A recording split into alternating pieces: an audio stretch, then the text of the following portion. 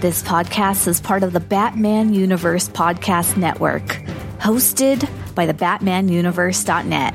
Check out everything related to Batman and the entire Bat family at the BatmanUniverse.net, including news and original content related to comics, movies, television, merchandise, video games, and more. Also, check out some of the other unique podcasts that TBU has to offer. Consider supporting this podcast by becoming a patron on Patreon. Even $1 can go a long way in supporting this content that you enjoy. Look for a link over at the BatmanUniverse.net to offer your support now. And now, on with the show. Gotham City, like any other large metropolis, abounds in girls of all shapes and sizes. Debutantes, nurses, stenographers, and librarians. Gotham City Library, Miss Gordon speaking. Lopez hair removal, this is Jose. Holy transformation. 1 minute, plain Barbara Gordon, librarian and Commissioner Gordon's daughter. And the next minute, something new has been added. Batgirl, modeled after her idol, Batman. Holy apparition! No, Boy Wonder, I'm Batgirl. You are no longer alone, Capes Crusaders. It took me 3 years to track down the Jade Gato, and 3 more to figure out how to steal it. Funny, it only took me 10 minutes to figure out how to snatch it back. No matter how you do it, crime doesn't pay, girls.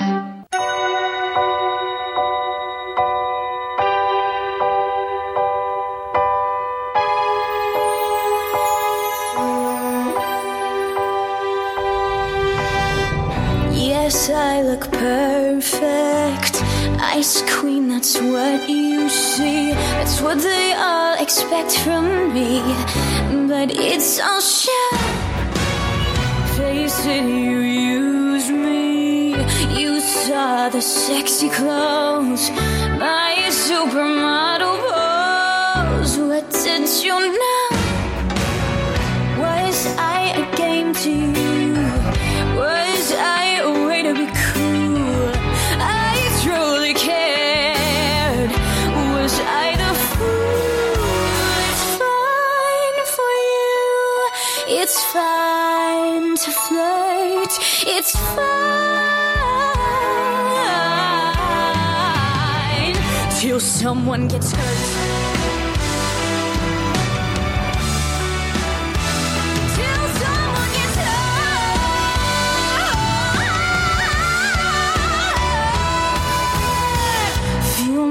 Salvete, mihi nomen est Stella et hoc est Batgirl the Oracle, the Barbara Gordon podcast, episode 199 for November MMXX. Batgirl the Oracle is brought to you by Deconstructing Comic to the Bat Holes. Are you Batman? Oh, you must be, because that's Robin. Hi, Robin. Yes, Batman and Robin are here, and Tim and Paul are also here to evaluate the Batman TV show that took the nation by storm in 1966. How in the name of purple wombats did they manage that? To the Batpoles podcast looks at the writing, the music, the guest stars, how the show fit into its times, and much more. Look for it wherever you get podcasts or at tothebatpoles.libsyn.com. Why, listening to the Batpoles even makes Season 3 enjoyable. Gosh, yes, Batman. When you put it that way. Batgirl the Oracle is also brought to you by MileHighComics.com, your new and collectible comic book store. Mile High Comics has an inventory of over 5 million comics from the Bronze, Silver, and Modern Age, and over 100,000 trade paperbacks. If you're not into the vintage stock, that's okay, because Mile High Comics also has a subscription service called the New Issue Comics Express, offering discounted price for comics ready to hit the shelves. Examples, nope, I don't have any of that. So if you're looking for vintage back issues or a great modern subscription service, be sure to check out MileHighComics.com. That was probably the worst one I've ever done, but I thought I would try to do it memorized, because I thought, my gosh, it's been 199 episodes. Do I have it memorized? It's kind of there, but I still need to work on it. It's kind of like the Apostles' Creed. At some point, you should have it memorized. But the guy that's with me is an honor. He's been on the show. He's done little segments. He's called in, but he's never been on a full-fledged episode. And he really wanted to do this story that we're going to do with Birds of Prey.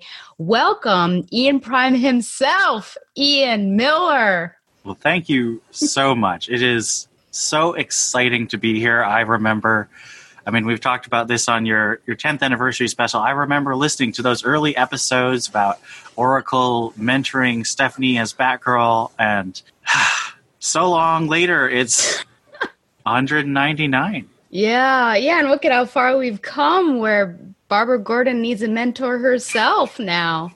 So, oh my gosh. She needs a good writer. That's what she really needs. That is absolutely the truth. I was thinking about you. I was running right before this, and I thought, you know what? Years ago, I did something, and you won a T-shirt. Do you remember this? For like a designed Batgirl the Oracle T-shirt. You got it. I can't remember what it was. It was some sort of raffle that I did. See, you can't even. I don't remember. Now, I've never given you the T-shirt. It will still happen, I promise you, but I at least want to show you the design. Oh. Because it actually does exist. I did have it designed and everything. Designed by Jacob Sawyer himself. So that's what it will look like when the T-shirt actually is created and sent to you. That's amazing. Sorry about that, but I thought, hey, he's on. Well, let's talk about that. Well, I would not have remembered, so... I remember. My guilt-stricken heart remembers that I promised you this T-shirt. I also wanted to, since I just apologized to him, I want to apologize to the listening audience, because I felt like I was just really off with episode 198. I felt prepared. I was prepared when I went into it, but then when I hit record, I just realized like I was just not as prepared as I thought I could have been. And when I was editing it, I just thought, man, this is just not the best quality that it could have been. So I do apologize for that, but I guess, hundreds of episodes, you might have one bad one. So hopefully, Ian's going to pull up, I think, the quality of the show just with his appearance. Well, I listened to it last week, and I got to say, you must be your own worst critic, because I thought it was a quite good episode. Oh, thank you.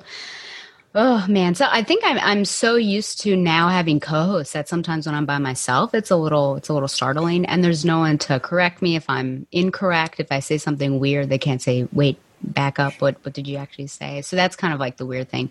And with video, it's like unnerving because, I'm putting it on. I did to myself, putting it on unedited, but you're just like talking to yourself, and now someone can watch you. So that's always interesting. I wonder if I can persuade Theo and Steph to do video podcasts with me. I don't know if they'd go for it. Yeah, that could be the new era. Do any of the Batman Universe episodes or podcasts do video besides me? I don't think so. I think we're all audio except for you. Just the occasional. I think it would be nice, but it is you do have to have your podcast hosts, on board, because it's not okay to pressure video appearance unless you were very considerate and you asked me and gave me the heads up, and so you'd have to do the same thing for any of the other casts too. I Absolutely. Think. And at least with video, because I always give people the out that, hey, you could just black your screen out and there's someone coming down the stairs. You try to be so incognito. You could just black your screen out or have an avatar. So there's always, and just have that, you would just be audio. So there is that backup, which I always offer. I did want to talk about the Batman Futures solicitation. Is that what the official is Future called State. Here? Future State, yes. Yeah. What is Future State? Could you tell us a little bit about that before I talk about specifically issue number 2 of the next Batman? Yeah, so just Future State in general is basically Convergence again. So back in 2015, DC moved from New York to California, and they hired a whole editorial team and basically a bunch of new to the titles creators to do 2 months of stories. They were very complicated stories, but Future State's going to be similar. I don't think DC's moving, but they're sort of giving all their creative teams 2 months to either catch up or plan a bunch of new stuff. And so we're jumping into the future about 10 years. They've said it takes place between 2030 and like 2070. So some of them are going to be really far in the future, some of them just 10 years in the future. And they will explore different aspects of what could happen in the DC universe based on what's currently happening, but also some new variables thrown in the mix, particularly a new Wonder Woman. So that's the big new character, I think. Would you say that this is in continuity or an out of continuity, kind of like Future's End? Like it's a possible future, but it might not be something that we should hold our breath that it'll actually happen. It's a lot more like Future's End. So Future's End basically took the status quo at the time in September 2014 and extrapolated out 4 years. So you had, of course, Barbara. She gets married for some reason, and then her fiance dies, and she goes through the whole becoming like Bane thing. And Stephanie Brown and Cassandra Cain were coming back in Batman Eternal, so Gail Simone brought those in as a potential future group of Batgirls. You also had, the Birds of Prey fighting the League of Assassins. So it was a bunch of bold ideas that you couldn't do in main continuity, but were built on main continuity. And I think that's very much what's happening here. It's not going to be the set-in-stone future, but it is going to be things that, if people like it or if the creators are really excited about it, they will build towards something like that in the future. Okay. So what I want to specifically talk about is, in fact, the next Batman issue number 2, and it says also in this issue, so I don't know if it's a short, 8 pages or something of a, how many pages is this actually? 64. It says also in this issue, Batgirls, Cassandra Cain and Stephanie Brown find themselves in a prison where the magistrate throws heroes and villains alike. What no one knows, though, is that Cassandra was sent there with a mission. And then, of course, there's some Gotham City sirens there. So, I mean, that could get people excited, but it's just a bummer that it's possible. It's a possible future continuity, not something that we can hold our breaths for, that it's, this is in continuity. We're having the Batgirls. It's all coming together, what we always wanted, a team Batgirl. But what do you think just about that little solicitation there for that story? I think it sounds like a fun story. I have liked some of what Vita Ayala, the writer for that story, has done. I haven't read a lot of their work, but I've read a couple things that I thought were quite good. Aniki, the artist, actually did the second backup for Batgirl 50, so we'll talk about her work today later. This is clearly building off of the Joker Warzone, which was released end of last month, which your great betrayer joined us on the Batman Universe podcast to review. And that had Stephanie and Cassandra taking the bat symbols onto their costumes again as a symbol of hope. And I thought that was very much setting the stage for the next step of Stephanie and Cassandra's place in the Batman universe. And I'm hoping that this backup story is the herald of what they're going to do with the Batgirl characters in March when the main line comes back. Now, we don't know for sure. And the rumors are that Stephanie, Cassandra, and Barbara are all going to be showing up in the Batman title by James Tynion. So we don't know for sure what's going to happen. But, they've cut so many titles. They've cut Batgirl, they've cut Batman and the Outsiders, they've cut Young Justice and Teen Titans and Batman Beyond. All these titles are ending. So they're going to have new titles coming out. And I think a lot of us are hoping that this backup is going to lead into a new Batgirls title in the main line. And I would be very excited about that. I'm excited about this too. Yeah, clearly we're going to talk about it. We're going to hash it out and rage about it. But 50 didn't really leave us with much, with a slight exception, which we can, of course, talk about.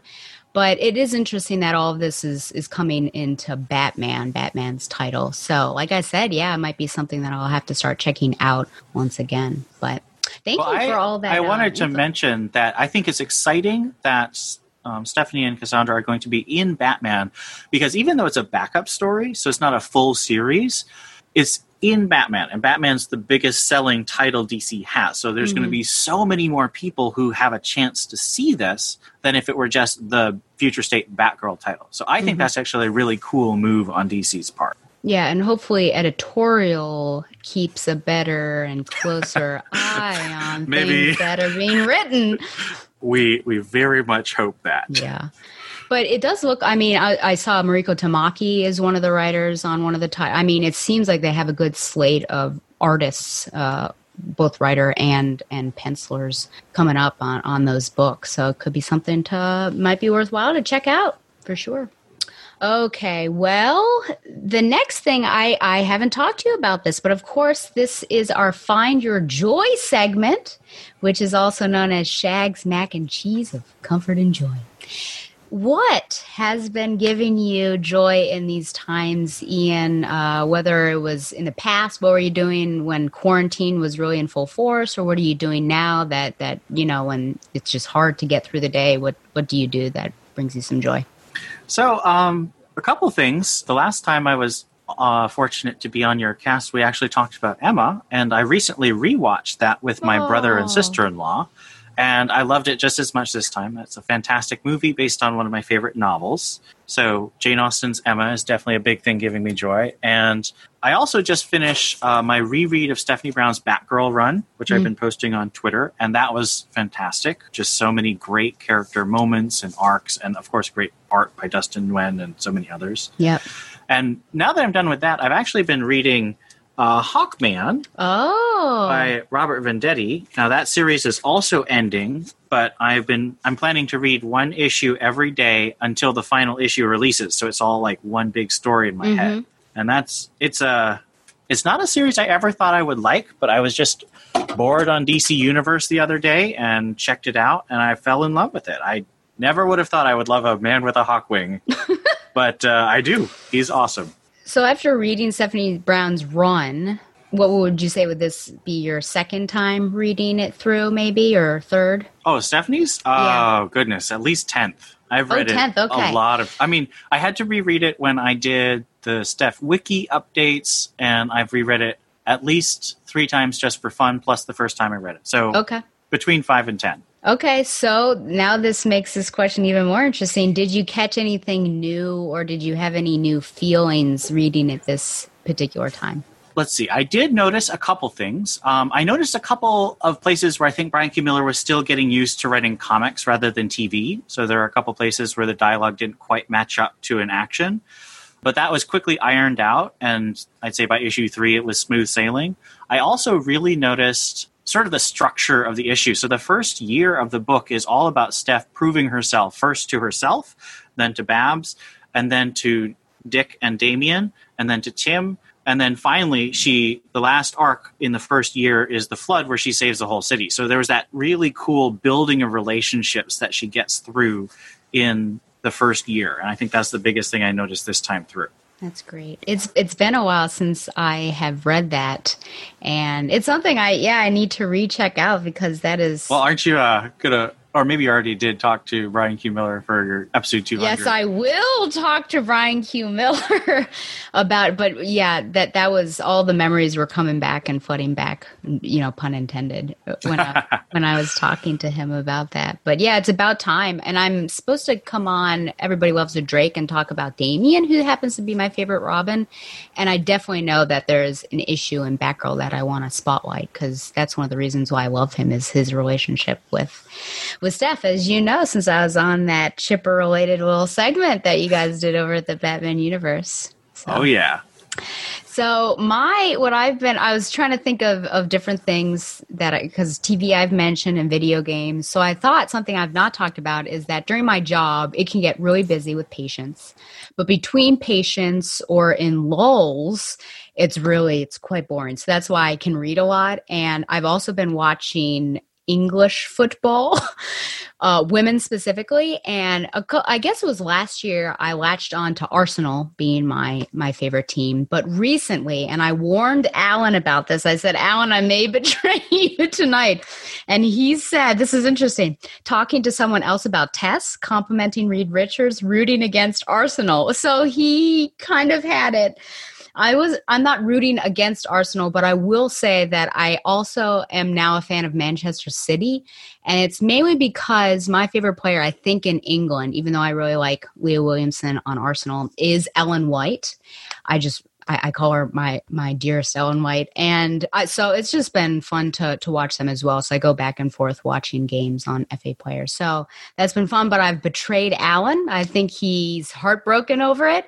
And I said, I'll just have to find a new chief hairstylist correspondent. And he said that I crossed the line when I said that.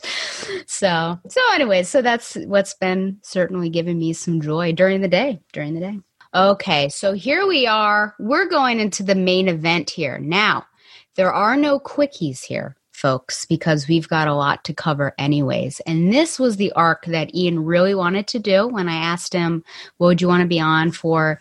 He mentioned this particular arc. So we're going to cover Birds of Prey issues 31 through 35. So more than I usually do, but it's all worthwhile. And Ian's going to give us all the recaps of these, and then I think we'll tackle them individually. Just that's how my notes are, just talking about each of them and those gorgeous covers, because now we're going to have Phil Noto into the picture. So, Ian, you can take it away as we all listen to you. Well, thank you. And I wanted to mention that on the DC fandom or wiki, they didn't have summaries for these, and when Stella first approached me, this is months and months ago, I noticed that there weren't summaries, so I decided to kill two birds with one stone and write the show notes for this and update the wiki. So all of the stuff that I'm reading is from the wiki, but I wrote it myself. Oh, man, that's great. So if there's a future podcast that covers this and they said, I used the DC wiki, then it's you. That's right. Well, I mean, you should check the edit history because someone might have come in after that. But that's true. The core of it is all me. All right. So issue number 31, The Big Romance. Do you want me to do credits too? Or Oh, please. Yeah. Do they change at all? Oh, yeah, I think do. Artists do, actually. Yeah. Yeah, there's 3 different artists for the arc. So this issue is by artist, penciler Mike McDonnell, inker Rodney Ramos, colorist Gloria Vasquez, and Digital Chameleon. All of these issues are written by Chuck Dixon, and let's see, editors are Matt Idelson and Nachi Castro. And I believe that those don't change. So we're just going to go with different artists for the other issues. And the cover for this one is by J.G. Jones. The Big Romance. Jason Bard, in a pastiche of old, hard-boiled detective style, narrates a visit from Babs, but she punctures his 1930s and 40s movie obsession, telling him their relationship can't move forward. But she has a job for him, tailing Dinah, the chase starting 1,000 years ago. At a beach vacation area, Jason recognizes Dinah from a previous adventure, while still musing on his feelings for Babs, and tries to approach subtly, but fails miserably when Dinah recognizes him. They exchange pleased greetings, Dinah thrilled with his returned vision, and they head off to catch up. Jason relates Babs slamming the door on a romance between them, and Dinah shares news of a mysterious new man in her life. But that man's employees call her away to dinner, and the 3 men move in to attack him. He takes them out with some difficulty and surmises that the attack is connected to Dinah somehow. Calling Babs up, he demands more information, and she says Dinah's time travel romance left her vulnerable, but she doesn't feel able to help her partner directly. The next day, Jason takes the audiovisual gear Babs sent him on his surveillance mission, starting with a scuba exploration to put a bug on Dinah's man's ship. But he's attacked by underwater muscle, much more dangerous than the thugs last night, including a dangerous woman who cuts his oxygen line.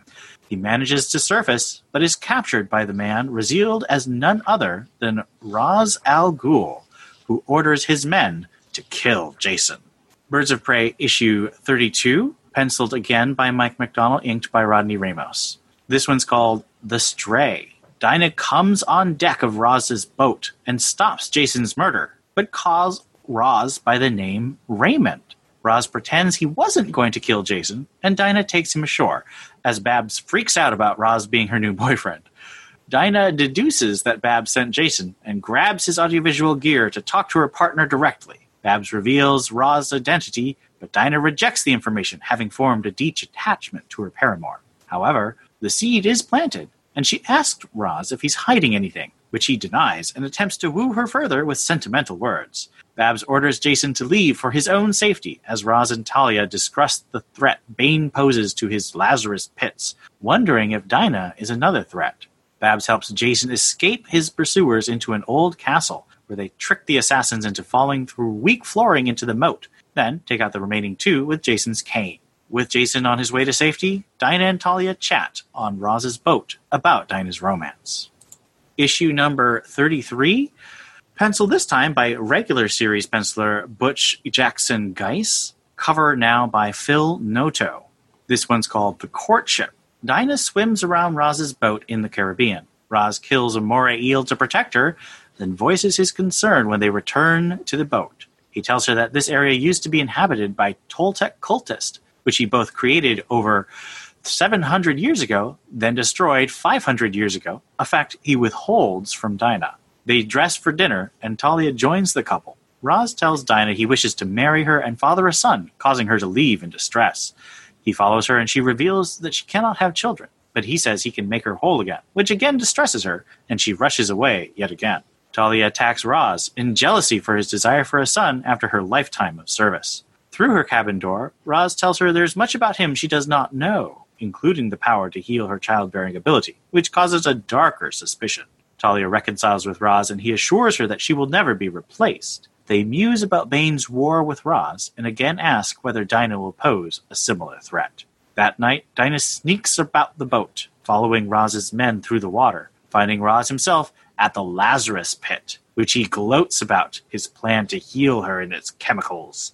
She is captured by Ubu and brought before Roz, who tells of all the blood he's spilt to protect the secret of this pit from the world. She rejects him and their relationship, causing him to say she cannot leave with his secrets alive. In the meantime, Babs briefs 4 agents on her rescue mission for Dinah: Blue Beetle, Power Girl, Militia, and Honey. Issue 34, penciled again by Butch Geiss, cover again by Phil Noto.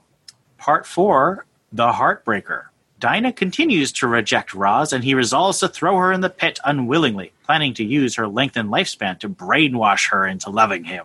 Aboard the Blue Beetle's bug airship, Babs directs her team, including a very cranky Power Girl. As Roz's men fire heavy ordnance at the approaching heroes, Power Girl and Militia soak up the damage, and the oncoming forces cause Roz to start a retreat, including killing Dinah. As her heavy hitters distract the might of the League of Assassins, Babs and Beetle prepare to infiltrate the pit, Babs determined to save Dinah herself. Meanwhile, Dinah battles for her life against the massive and vicious Ubu. Power Girl and a Militia clean up Roz's forces, and Power Girl says she has to go. Just as Ubu is about to stomp Dinah's head in, he is knocked aside by the falling the structure around the pit, and Babs and Beetle arrive. Dinah is too badly injured to survive, broken back, punctured lung, and Babs insists on putting her in the pit to save her life, despite Dinah's hope that she could use it to walk again herself. Once Beetle throws Dinah in, Babs realizes too late that the healed and Lazarus Pit insane Dinah will also have her canary cry, finally healed after so many years, and Dinah emerges from the toxic liquid screaming. Our final issue is number 35. It is penciled this time by William Rosado, inked by Keith Champagne, and the cover is again by Phil Noto. The final issue is called The Shout. Outside the temple, Militia and Power Girl reel under the sonic assault of the canary cry, while inside, Bab tries to reason with her friend. Dinah, in the grip of pit madness, attacks her friends, and Babs is forced to knock her out with an electric shock. Babs and Beetle rush out of the collapsing temple, and Babs orders Power Girl and Militia to stop the escaping Roz and Talia. Militia complies, sinking the boat, but Power Girl resists because of her anger at Oracle. Meanwhile, Roz and Talia actually escape aboard a secret submarine, Roz mourning the loss of his love, Dinah. Perhaps I should say, love in quotation marks. Beetle and Babs barely make it outside, meeting Militia and Power Girl. Babs conceals her identity, claiming to be an employee of Oracle, and Militia says she should get a suit like his, which replaces his missing limbs. But Babs rejects his offer. Admiring her spirit, Militia leaves, reminding Babs to make sure to pay him. Power Girl leaves bitterly, despite Babs' attempt to reconcile, and Beetle and Babs take the still unconscious Dinah aboard the bug to fly home. A week later, a recovered Dinah asks why she hasn't gotten a new mission. This sets off an argument between the two, as Babs worries about Dinah's mental state after all the tragic adventures she's been on, and Dinah thanks Babs for saving her life and giving up the chance to walk again. They embrace, just as Nightwing arrives. Dinah senses the romantic tension, leaves, and Babs and Dick kiss passionately. At Cordtronics, Ted arrives, blowing off Oracle's attempts to reach him, and rejects Quam Industries' attempt to buy his company, leading the company to pursue assassination instead. Dick wakes up in the clock tower, getting no response from Babs, and walks into her control room to find a full array of surveillance on the Joker at the Slab prison, prelude to the Last Laugh crossover. Yeah, let me just say I didn't think he'd be sleeping on the couch, but that's it is what it is. Thank you so much for that. I appreciate it. I always appreciate when people do recaps for me. Okay, so I do want to talk about each of the covers. I don't have digital versions of these, so I'll, just show it to the camera so that we can talk about it a bit. But what do you think about this one here? The Mysterious Man, there's shadows over his face, so we don't necessarily know who it is. Subtitled The Big Romance, it does seem really romantic. What do you think about this particular cover for 31? Well, I love the fact that all these covers have the same composition with the circle around the figure, and Dinah's very central in most of these covers. I'm a huge fan of J.G. Jones's art. He's got a very painterly, sort of like Arthur Rackham style. He's done a lot of Tolkien fan art for Lord of the Rings fans, and he also did a lot of Wonder Woman with Greg Rucka. And so he really renders Dinah in a very romantic way, which befits the lettering of The Big Romance. Yep. I like this one just strikes me at how lush the colors and the lines are. Her hair is waving like that, and you've got the little scroll work around the circle. And one of the things I love about this arc is that it starts off with all this romantic talk, but then the real purpose of the arc is revealed in the final cover. So I think that's just a really cool build. Yeah. And boy, does it takes a turn quickly. I mean, when she rejects him, he's like, it's not your decision, as if you had a choice. Oh, boy. Well, let's also talk about the internal art. And, of course, because of Professor Allen, my chief hairstyle correspondent, I do have to comment about how Babs is drawn here. And it's interesting. I will say that it is inconsistent throughout, especially her glasses, which are oval. I don't know if this is going to work. And sometimes they're on her face and sometimes they aren't. But for the most part, a pretty standard hairstyle, pretty red, no bangs, shoulder length. So I at least wanted to comment on that. But what do you think about the art overall, since we do switch art styles and artists throughout this arc? So I would say that all three artists, Mike McDonnell, Butch Guice, and William Rosado, are good. I have a strong preference for Butch Guice just because I think he has the best handle on the characters. And agreed. I think he is the most appealing of the artists. But I didn't have a real problem with any of the artists throughout. I just say that Butch Guice stood out the most to me. The rest of them were just very good instead of being noticeable. Yeah, I would certainly agree with all those comments. And then, when I was looking at 35, it feels slightly inconsistent with some of the depictions of Oracle, and I guess I was looking at a redhead and I'm like, that doesn't look like Oracle at all. It's not, it's a receptionist. I don't know if it's the inking. The inking is pretty heavy at times in 35, at least in my opinion. Feels like some of the lines on the ladies are very heavy, especially when it's the Dinah and Barbara scene. But so that might be my least favorite. I don't know. It just looks like somebody else to me. Doesn't look like Dinah. I'd agree that the final issue by William Rosado looks the least consistent with the other two artists of the arc. Yeah. Okay, well, I'll continue to comment about hair and glasses as we continue along. But let's talk about 31. So we'll tackle each of them and then as a whole this arc. First off, we've got Jason. Jason is our narrator. He is our focal person. He is the man in the field as Oracle is in the chair behind this. Does it work? Does it work to have him? Did you enjoy having him as our mouthpiece? I do enjoy him for these two issues. I'm glad he wasn't like the narrator for the whole arc, because the arc is about Dinah and Babs. It's very much a Babs and Dinah relationship arc. So I wouldn't have liked it if he was the narrator all throughout. But it was a really fun little bit where he's pretending to be like, Humphrey Bogart in the beginning. I thought that was hilarious. I want to comment here because this is a very Jason Bard heavy episode. We've got Jason Bard in these 2 issues and Jason Bard in issue number 50 of the main series right now. Yep. And I wanted to highlight a contrast. This Jason Bard, who is sure, and he's a disabled person, but he's fighting through and just not accepting pity from other people. He's just, respecting himself and trying to make his way in the world.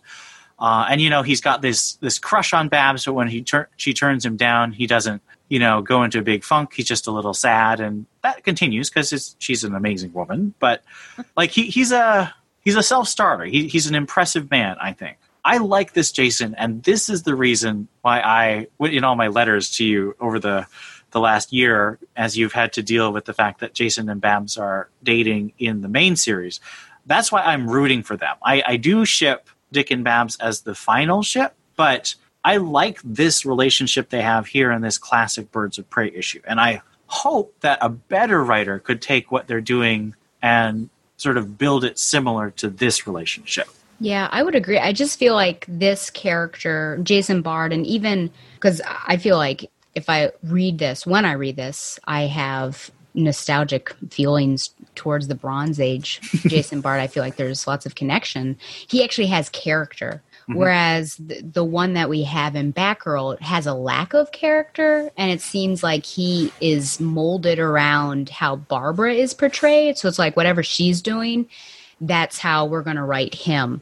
And I just feel like, unfortunately, as much as I like Jason Bard, I don't like the modern interpretation of him. And that really started with Batman and Robin Eternal anyways, where he came on pretty villainous. Even we're trying to shove that under the rug right now. But yeah, I wholeheartedly agree with you there. And it's hard. I don't know if it's this one or the next. It's the next one that we find out that he was left at the altar. I mean, that was just like, oh, that's so sad. But yeah, going back to him as narrator, I guess you basically answered it, didn't you? That you liked that he was in these 2 issues, but it's a Barbara and Dinah story. Yeah, I agree. I mean, once he started off with, I wondered when you'd roll into my office. I thought, oh, what's happening here? It was so film noir, which that's a favorite genre of mine. I think he really keeps it up, and he's a good point person to have, though it is interesting that she picks him. I think that'll be my next question. There is this commonality between them because he did meet up with Dinah randomly during a mission, and then Babs, of course, knows him. So it works out, but he wouldn't have been necessarily my first choice. Why do you think Barbara goes to him to be the agent in the field and not someone else? Because we see that she has other people like Blue Beetle, and I probably won't say Karen because she doesn't really like it, but she has other agents that she could use. Why go to Jason for this particular mission? Well, I think Oracle is always doing multiple things at a time, which is one of the reasons I love her character. She's very multi-plan. She's never mono-plan. So I think here she's doing 2 things. One, she's committed to a relationship with Nightwing right now. So she wants to really draw boundaries and let Jason know in an honest way where they are. She doesn't want to leave him hanging. She doesn't want to play with his heart. So I think that's one reason she's using him, because it gives her the chance to just tell him that they're not going to have a future right now. And the other thing is Jason is really good at infiltration. Blue Beetle, I think we know from the early issues of Birds of Prey that he's not great at infiltration. He's just so himself. He doesn't blend in. He's just very visible. Jason can disappear. He can observe from a distance. He can fit in and be observant. I mean, he's a classic private eye. So I think that's really why they wanted to use Jason as this specific field agent at the beginning. Yeah, I would agree. I think it's his quiet infiltration, whereas other people might be louder for sure. But she doesn't give him much info on what's happening. Is it believable that... Well, I'll save that second question. But is that poor form on her side that she doesn't give him more information of this, Dinah's with this guy. It's a little shady. I don't, but she only gives him a piece and he's got to discover it on his own and then ask, why didn't you tell me more? What do you think about that? Well, I don't think Dinah, clearly Babs didn't know that it was Roz at the beginning. So I think if she'd known it was Ross, she might have sent more backup because, League of Assassins is out of Jason's weight class, as we see. Yeah. But I think she was just worried about Dinah's heart, and she was hoping that Jason, being very observant, could give her information about Dinah without necessarily having to interfere with Dinah's life. Like, she didn't ever intend Jason to have to see and meet Dinah. I think that it is a flaw. Another reason I love Oracle is she is a flawed character. She's a character who tries to guard her heart by making some decisions to keep things private that maybe should be shared more with people she trusts. And I would say this is an instance of that. But it's a very understandable instance because she really wants to try and walk a line between respecting Dinah as an adult, but also being really concerned because she's been through so much recently. I mean, this has been a really action-packed last year of Birds of Prey. Absolutely. Yep. Yeah, I was just looking at, I enjoy that simile that he says, "You're treating me like a mushroom here, Barb," as she's working out. And she says, "Excuse me? Keeping me in the dark and feeding me manure." Yeah. And she does say that, it was stupid that she didn't tell him that it was Dinah. And he feels like he recognizes her, but of course he didn't have the use of his eyes when he was first with Dinah. So I think that's why it takes him a little bit. But there is one point, I was trying to find it, where she actually says that it's not how her and Dinah's partnership works. I'm trying to find where this is. Do you remember this? I'm going to have to flip through. Yeah, I remember that line, but I don't remember if it was in this issue or the next one. I mean, this, honestly, the end of this issue is really the first time where we get to see Dinah and Babs have a normal conversation for a while, which is one of the reasons I love this arc, because I share you and Carolyn's sort of feeling like Babs and Dinah finally meet and hunt for Oracle, but then they never really get to hang out. And this is one of the first times you really get to see them hanging out. And so that's one of the reasons I love this arc. Absolutely. I did find it wasn't here. It's the same scene as the mushroom scene. And he asks, "Why am I following her?" She says, "I'm worried about her." And then, "So call her and tell her that." Dinah and I don't have that kind of partnership. And I don't know. I guess maybe because it's the beginnings of their relationship, it could be believable. And also, I think I'm doing myself an injustice because I'm doing those quickies. And so I'm seeing them have a sleepover in Nightwing and do all that stuff. And that's, kind of concurrently, but it's not necessarily. So I think it's kind of all tumbled in my mind. But I feel like they've stepped forward a bit that she can't ask about that. I mean, in the beginning, absolutely, I would have totally agreed with that. But I feel like they've pushed forward a bit. But it is interesting that it says she's coming, or Barbara says she's coming off a relationship that ended strangely, which is, of course, Hunky Hunkerson from the Viking story. And I did wonder how she and Dr. Midnight split up because she was dating him in JSA. And I did ask Shagalicious, and he wasn't quite sure about the details, but that Dr. Midnight wasn't mentioned in this one. Well, something I would say in terms of my view of the trajectory of their relationship is this arc has the overall purpose, of course, of focusing on Dinah and what happens later in the arc.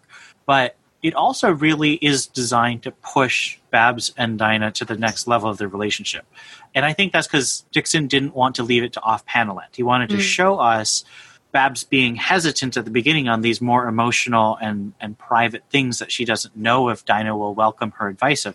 And at the end of the issue, they have that heart-to-heart conversation, and I think that is really the next step of their relationship. So I think it's trying to avoid off-panel land and show the natural growth into closer friends. Absolutely, yeah. And now that there's a face to the voice, I think it makes things more difficult because I think she could potentially verbally, have verbal diarrhea of emotions and things that she's going through because she's just talking to somebody. But now that they physically met, I think it's like, oh, this is new and it's more intimate. So I totally agree with you.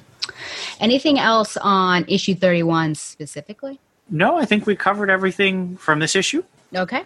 So then we have 32. So I was pumped to see the first Noto cover. So let's talk about that first. Yes. Yeah, we've got, I'm going to call him Raish, but Raish and Dinah with like a who me kind of expression on the front. And then in the background, we have Talia on the, the right, and a floating head Carolyn always knows, of Barbara in the background there, kind of muted color, whereas Raish and Dinah are color. So, yeah, what do you think? He's coming out. He's coming out hot. Are you a fan of Noto and his style? Oh, yes. I'm a huge fan of Noto. I think this is a fantastic cover, partly because he keeps that same circular design motif with his own touches of the sort of almost digital, whereas the last one was very sort of romantic painting and ornate scroll. This is sort of digital with the sticking out things. But he gives Dinah such personality. Sure like, does. look at that expression. Yeah. She's just like full of mischief and sass, which is perfect Dinah. Yeah, absolutely. And then, of course, we can talk about the hair. I know the glasses are different, I think, or it's in 33 that the glasses are different. But hair-wise, I would say similar to, well, she does have a fancy hairstyle where it's kind of braided coming through there. But yeah, it looks like her glasses are rectangular now. See the inconsistency? Just pick a style, people. And this is even the same penciler, so I don't know why they changed the bottle. I don't know. But even if you look down 2 panels, it looks like she has rounded glasses. So it's kind of, I don't know what's happening. Just pick a style, people. Okay. So Raish mentions that Talia has been happier ever since Dinah's arrival. Do you think that it's just due to Talia's devotion to him that Raish is happy and therefore Talia is happy, or is there another reason that she might like Dinah? I found that an interesting comment he made. Talia is such a hard character for me to read. Okay. She's so totally devoted to her father that it's really hard for me to figure out what she actually wants in most cases. And then, of course, you get into Batman Incorporated by Grant Morrison, and she just goes completely crazy. And it's she's just always been a really hard character for me to read. So I don't know. I can't really answer what I think she's doing. Okay. She's very inscrutable. Yeah. I can only guess. I think part of it might be her devotion to her father, that Raish is happy and therefore I'm happy. I think, I don't know what issue it was. It was certainly before the Vikings where she saw Dinah really stick it to Bane. I think there might be a mutual, or at least an admiration on Talia's part that this is a strong female, because Talia is surrounded by men. I don't think there are any other females in the League of Assassins. You know, her sister, I suppose, Nyssa, but she's not really around right now. But it's just her, it's Ubu, it's Raish, it's all these male assassins. And so to have another female potentially by her side that is capable, that stood up to Bane, whereas Talia was certainly someone that tried to do that. And I think she did it okay, but as well. But that makes it interesting. This quote makes it interesting, if only because in a later issue, there's a real 180 with how Talia treats her. So I don't know if that's a weird inconsistency, or it's just like you say, she is a bit of an enigma, so who knows what her motivations are. But I'm going to say that it is devotion to Raish, and then also maybe it's just great to have another female around here. So, which reminds me of an Uncharted story, the video game, when Claudia Black came on for part 2, the woman who plays Elena, whose name I've now, I've forgotten her name. She ran up to her and said, finally, another woman. So it's kind of like that. I feel like if you're just surrounded by a boys club, maybe you're just excited for another woman, but who knows. Okay, so here we actually have Jason and Babs, I think, really working together, actually on a mission. Does it feel like classic Birds of Prey to you? Is it different because he is a man? What do you think about this whole field operative? And because I feel like we're really getting into it this time, whereas the other issue, it's kind of like, oh, we're just investigating, but now there's action involved. I'd say Oracle manning the satellite and having all that knowledge, you know, the floorboards and the architecture, that's classic Birds of Prey. Again, I think that Jason fits into the birds, but I wouldn't call him a bird. Okay. So he's sort of like a friend of the birds. Okay.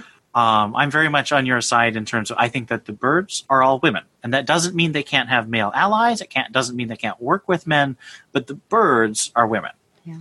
At least I think that was your position. I think so. Yeah. When I think to, I guess later in this run, right, with Gail Simone, and then with her, what was that? Volume 2, I suppose, also had a couple men. Oh yeah, Hawk was involved. Oh, Hawk. Oh, this is bringing back memories. Oh man, alive. Yeah. No, I just feel like it's a badass all women team. I think it's something that is unique, and why can't it be? But yeah, agreed. Yeah, so side agent that we have, and I think they work well together. I mean, he certainly has his questions, especially, how does she have all this information and everything? But he's a capable guy. I think it really fits his character. I think he does a good job. Now, I do have to say this panel is very startling, especially if you're a member of PETA, which I'm not. But, of course, the sheep. And then at the end... It was a bunch of sheep for the listeners there. It does say... Well, it was specifically a bunch of sheep that he drove into with a car. Yes, he did drive through them. And at the very end, it says, to be continued, please note no sheep were harmed in the making of this comic book, which I thought was really... It was cute. It was cute and fun. So I do appreciate Chuck Dixon and his humor. Yeah, I thought that whole action scene was just classic. Yeah. It certainly was. Very, Mission Impossible or James Bond for the classic car chase scene. And I did mention this before, but this was the issue that we find out that Jason was actually left at the altar with Barbara. So just to know how serious that relationship had gotten.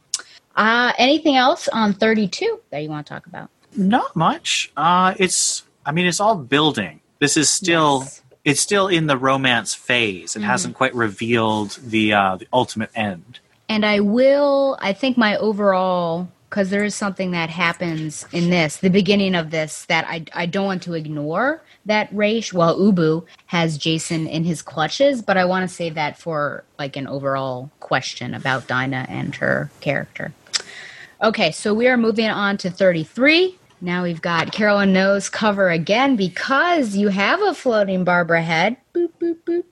You also have Blue Beetle, of course, and then the Oracle symbol. And then it looks like it's a shield, doesn't it? A shield, and light is cracking through the shield almost. And then, of course, either a shield or maybe like a portal, a door or something opening. You could be right, especially since it does take place in kind of a temple. Yeah, so it could potentially be. And then a full-bodied Dinah there. So any thoughts, any specific thoughts on this cover? I mean, the light, this is the issue where you really start to see where the arc is going. So the light shining through is really indicative of that to me. And of course, Dinah just looking really strong. Those legs look like they could kick the head off a bear or something. It's just fantastic, the composition. And I just think that Noto has so much personality because you have Babs with her glasses slightly pulled down, so that gives her an expression, and then her eyebrows have a little quirk to them. He has these great faces that he does that I think are what set him apart from a lot of artists who sort of draw the beautiful face instead of giving it a personality. Yeah. Now, I can totally understand why he did it. Doesn't want it to look busy. He also doesn't have a lot of room, but he chooses Blue Beetle even though there are, of course, other people on that mission. It seems like a wise choice. Obviously, she's been on a mission with him before. There was some flirtation there as well. But do you feel like, it is a bit strange because it's not like I guess he is highlighted over the others. But do you have any thoughts on, what about all the other Militia and Honey and Karen? A.K.A. Power Girl. I would say that there's a connection with Beetle because of his history with the title that I think made them... I don't know if this was his choice or if this is editorial, but it felt logical to me that he be the one who'd be on here. And Militia and Honey are really just, there for muscle. And Karen, of course, will get her own story much later in this arc. Yep. Not this run by Dixon. That was one of his final stories that he told. And he's sowing the seeds. We can talk about that now, but there's tension every time Power Girl is in the same space as Barbara. And even if Barbara is off and Barbara's communicating with someone, which she does, she communicates with Militia, and she's got these thought bubbles of mean things basically. So it's really interesting that how much he has sowed the seeds of this. I just feel like that it's a smart writer. And now modern times, these seeds are sown, and I'm thinking Birds of Prey New 52. Seeds are sown, and I'm waiting, and then it never happens. Oh my goodness, that last cliffhanger of the first arc. Yeah. Never addressed. I know, that's what I'm saying. How did that happen? Yes, but here at least, we can trust that Chuck Dixon, he's doing this for a reason. All these little details, which I really appreciate. But we're getting a little bit more of like, oh, what's happened that has made this so bad? But we won't know until a little bit farther on. Okay, I thought it was this one that she had different glasses, but I can't find it unless it was another one. Eyeglass. Well, she's barely in this issue. This is such a heavy Dinah issue. Yeah, it is heavy Dinah. I thought I had seen some that looked like Aviator style, but we can. Maybe I'll find it. Maybe I won't. But here we go. Okay. First of all, interesting outfits for dinner. I don't know if you caught on to that. Carolyn would certainly catch on to it. I'm trying to see if I can pull up a it's just, what are you wearing? But, they're wearing Caribbean summer on a boat stuff. Gosh. Sure. Daughter, stepdaughter, and stepmother wearing scandalous things. Okay, that's fine. We'll go. Okay, so here we go. It's not that scandalous. Dinah's is...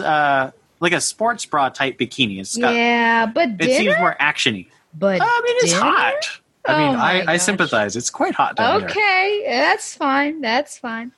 Okay, so this is what I was talking about. Talia calls Dinah a witch. So I thought this was such a change, and I wondered...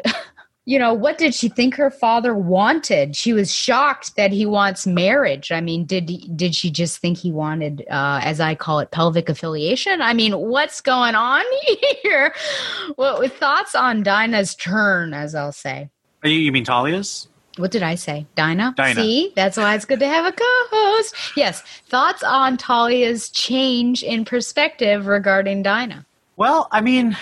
this one actually makes some sense. Whereas before I was still sort of on the outside. This one I really understood because, as I said, Talia's whole character is subsumed in serving her father. Mm-hmm. And she is rewarded by him trusting her absolutely. She is the number 2, the Darth Vader to his Emperor Palpatine. And there's a line in the recent... well, what was it? Talia showed up in something recently... and she said that, oh, that's right. Okay, so in Deceased, the digital first zombie thing, Talia was talking to Damien, and she said that the only way she knew her father loved her was when he killed the people who threatened her. Mm. And I would say that she doesn't have a good sense of her father's love because her father's a terrible person and doesn't express love in a healthy and appropriate way. So... she also doesn't know how to express love in an appropriate and healthy way. And so when she's threatened with the potential of a new heir, a stepbrother, she reacts with great fear. And that felt really realistic to me. Not sympathetically, because I've always loved all my siblings, but it made sense on a very human level to me. Okay. That perhaps, Daddy, all of Daddy's love will go towards this woman and not me. Yeah. Yeah, and I think that was actually very reasonable because Raish is not a very I stand by what I said. He's not good at expressing love in an appropriate and healthy way. Yeah, I get that for sure. But do you think that she thought that I don't know, what did she think this relationship with Dinah was between her father and Dinah? Because that she seems so, I thought she was a plaything, a moment's distraction. Yeah, I don't know. I think that's it. I mean, I don't know how old Talia is supposed to be, but I think she thinks in the long term. And so she sees most people as disposable. And if Dinah became a wife, she stops being disposable and starts having to be something that changes Talia's life. Such a scene. Now, there are some other details in that particular scene that I do want to talk about. I did find the aviator glasses. There they are. Okay, just wanted to say that. So we're told... via Babs that Dinah's coming off of a strange relationship, and even Dinah, I think, is a little bit off kilter because of Hunky McHunkerson. But is she so off that her danger radar would be off? So this is what I was talking about in the previous issue. I mean, she's watching Raymond and, ordering Ubu to basically incapacitate Jason. Jason wasn't doing much. I mean, it was a bit suspicious, but does she not see anything that's potentially dangerous about Raymond? Is she just off and we can say like, yeah, she's nursing a broken heart. She's not working on all 4 cylinders, I guess, as they say. Or is this a bit out of character for Dinah? I would say there's two things that make this work for me. The first is that Dinah's clearly rebounding. When you're rebounding, you're very vulnerable. You tend to jump immediately into any sparks of feeling and you fan them into flames. And so there's all that really kind of unhealthy infatuation that she's got with Raish, who she thinks is Raymond. And also, she's on vacation. Like, I know I'm obviously not in school anymore, but when I was in school, I would not be terribly interested in doing school type things when I was on vacation in the summer. So I think she's got the double whammy of rebounding and being on vacation. So why does she have to evaluate everyone as a potential supervillain? Yeah, that's true. That's true. She is timed out. And she does even threaten, I don't know if it's in this one, that she's never coming back. I can't remember if it's this issue or not. So it seems like she really wants to be out of the game, the superhero game. So I guess that Viking issue, which is so interesting, that really deeply affected her. Whereas Carolyn and I think we're just like, this is an interesting mission, get back to Babs and Dinah. But it actually was more than that for Dinah actually living it. So that is interesting. Well, this is probably an easy question, but what does it say about Raymond that his vision of a perfect woman is one who is able to bear children? What do you think about that? Does it say anything new about Raymond that we haven't already known? And by Raymond, I mean Raish or Roz. Don't feel pressured to call him Raish. You can call him Roz, sir. Well, I just did a marathon of the Christopher Nolan movies, so that's kind of why Roz is in my head right now. I don't know my Roz history enough. I don't know when the idea that his very evil scheme, I would like to point out, this is super, super evil. Yeah. His scheme is to basically reincarnate himself in his own child. Like, that is actually, I think, in some versions, what Damian is. Damian is supposed to be the body into which Roz will implant his soul or his memories or something. Because, his own body is dying, and it would be easier for some time for him to have a young body to grow strong again. So I don't know when that happened. I know that in Batman Beyond, he actually transferred his consciousness to Talia. Yo, you sure did. That was such a weird episode. Oh, it was creepy. So I don't, and I think that was actually around the same time as this issue. So I would say that the idea of him impregnating someone who he thinks will make his child/receptacle's body stronger definitely is in character for his evil, eugenics-loving, immortal, craving supervillain self. It is gross, but I mean, he is a supervillain, so it's not unusual. Yeah. And I mean, he did try to, I'd have to think about what his views on women are in general, because I mean, he's always wanted to have Talia be married to someone or have some equal partner or partner that at least he can stand. But I feel like that's still part of his eugenics plan to create a worthy receptacle. Yeah. Because, again, that was what Damian was for with Batman. Yeah, for sure. Yeah. So, but if he loves Talia, it's interesting then what part, I mean, she's just, I don't know, a part of the plan almost. So but is Dinah, does he have any true feelings towards her? I mean, we've already established that he loves in a strange way and doesn't show it healthily or properly, but do you think he has any affection towards her or just sees her as a means to his ultimate goal? I think that he admires her spirit and her, of course, her physicality. She's one of the greatest martial artists in the DC universe.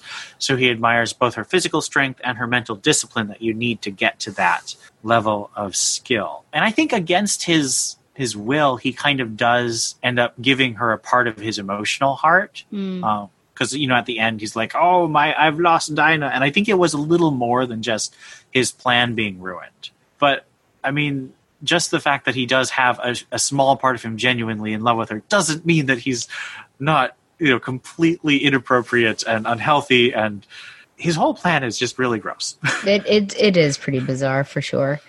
I wonder also about the scene where we find out that she can't bear children, and I guess potentially we revisit the wounds that she suffered during Longbow Hunters. And for any sort of trauma that we're revisiting, I think it should carry a lot of weight with it. Do you think enough weight was written and shown in those particular pages? Did it come up too soon? Was enough time spent? What do you think about that scene in particular? I thought that Dinah's reaction was very nicely done. I think it might have been nice to have maybe a couple of captions of her thoughts.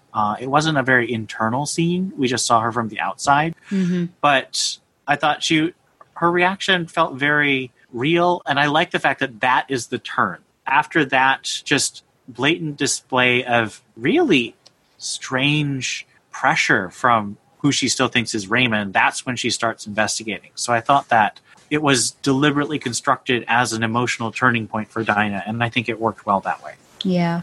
The only bummers, I guess I'll say, is that number one, she didn't have this sort of conversation with Babs. I think that could have been really deep and meaningful. And she doesn't have a good receiver to talk to in Raish, because he's like listening going, I can cure that. So it's like there's not very much empathy there. It's just like, okay, he's hearing her, but he's not really listening, or he's listening but not hearing, whichever way you want to go. So that's the only disappointment, I think. And it comes quickly for me. Like, I wish maybe, well, I guess we don't need her to focus on that trauma. We do want, these characters who have suffered trauma to not let that define them. But it's just interesting that it comes all out in this particular arc. And so I think that's the only thing that I miss, really, is that she wasn't able to talk about this with Barbara. But like you said before, really they're just starting off in this intimate part of their relationship. So it's not like they've had time to really hash out, hey, what was it like to be in Longbow Hunters? Oh, hey, what was it like to be in The Killing Joke?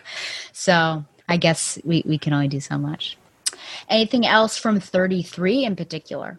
No, I think this was a really fun issue of Dinah taking control. It's really the turn, as I said, when we were talking about the cover, when we start to really see where the arc is going. Because obviously Dinah and Roz are not going to really get together long term. So it's not going to be a true romance. Yeah. So I liked starting to see where it was going in the long run. Mm-hmm. It reminds me of, and I don't know which issue number it is, but she was on vacation, and the way that Dixon plotted it is that he made suspenseful moments.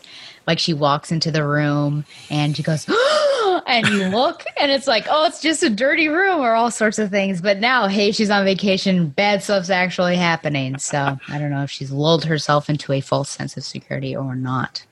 Okay, so moving on to 34. We're seeing something suspicious where he's holding her. She looks comatose. And who knows, he could drop her in the pit. And then kind of a dead-eyed stare. We have a floating Dinah head. 1,000-mile stare, or whatever that is. Which makes sense, right? Because we know what happens when you get dropped in the Lazarus pit.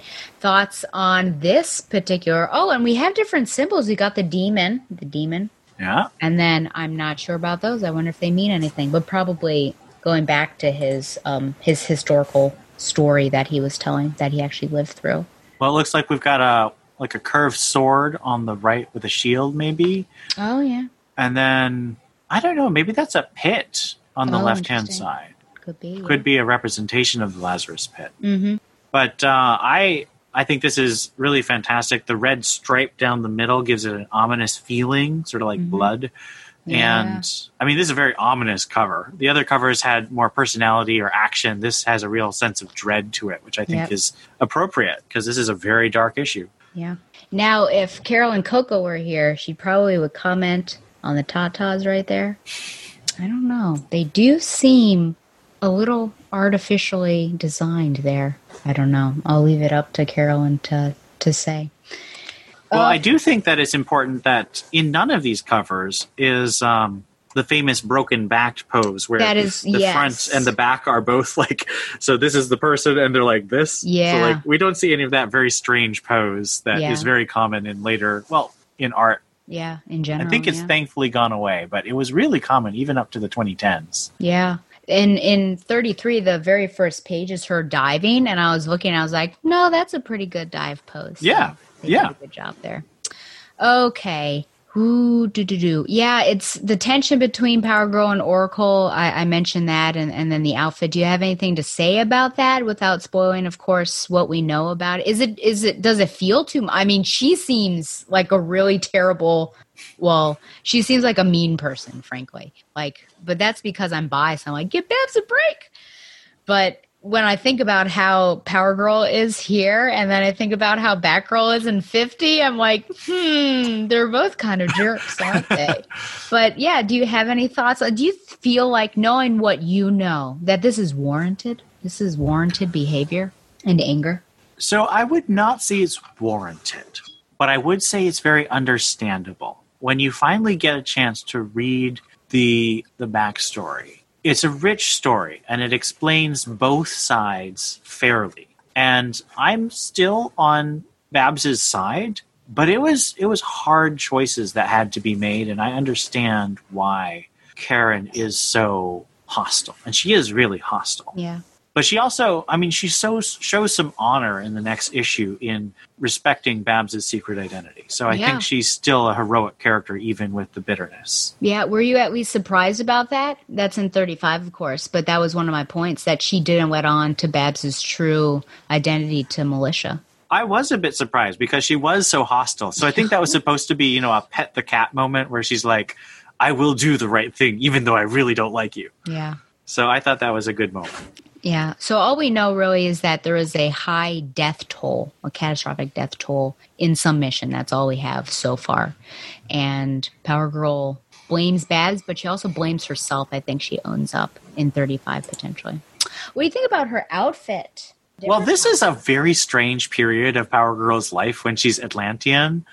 And I was just actually exploring some of Aquaman's mythology on the various wikis today, and I was just really confused at how many people have been Aquaman all their complicated family trees and their magic systems. So I just sort of know in the back of my head that this is Atlantean Power Girl who's magic based, and I kind of just accept that. I don't delve too deeply. I mean, it's a nice one. I still don't understand her most famous one with the window over her boobs. Yeah. That's such a strange outfit to me. For many people, I suppose, except for teenage boys. But Even as a teenage boy, I did not get it. I like this particular one. I think it has a certain style and flair to it. I think it complements her well. The headband kind of reminds me of something out of maybe the 80s. Like you would see, what's her name, Suzanne Summers maybe doing with like what's her name, who does Let's Get Physical, and Sandy. This is from Grease. Do you remember? No? Oh, no. I have not unfortunately seen Grease. Okay. That's okay. We'll go with Suzanne Summers. So that's the only thing that is interesting. But it does match her sash. So I do like the style of that particular. Yeah, it's got I would say maybe almost a nautical or piratical flair to it, which fits with Atlantis, I'd say. Yeah. Okay. So Barbara goes on a mission in the field. Okay, she's dropped down by wires. Her chair is dropped down by wires. I chuckle a bit at this, and I don't know if it's offensive or not, but I only chuckle because that temple cannot be wheelchair accessible. Oh, yeah. So I don't know what's going on, but we'll give it the benefit of the doubt. But what's the significance of Barbara physically being in the field on this mission? Well, this arc, to me, is the true sequel to Hunt for Oracle because it's the second major rapprochement of Babs and Dinah. It's the second major time where they have a chance to have a face-to-face. And I think Dixon really wanted to construct it so whereas Dinah was the one to come to Babs' rescue in Hunt for Oracle, Babs could have that moment where she could come to Dinah's rescue here in the big romance. And I also think she needed to be there for the choice she makes to have any meaning. Because she makes a really hard choice. Yeah. Absolutely. But I think that also for Barbara, it wasn't a hard choice at all.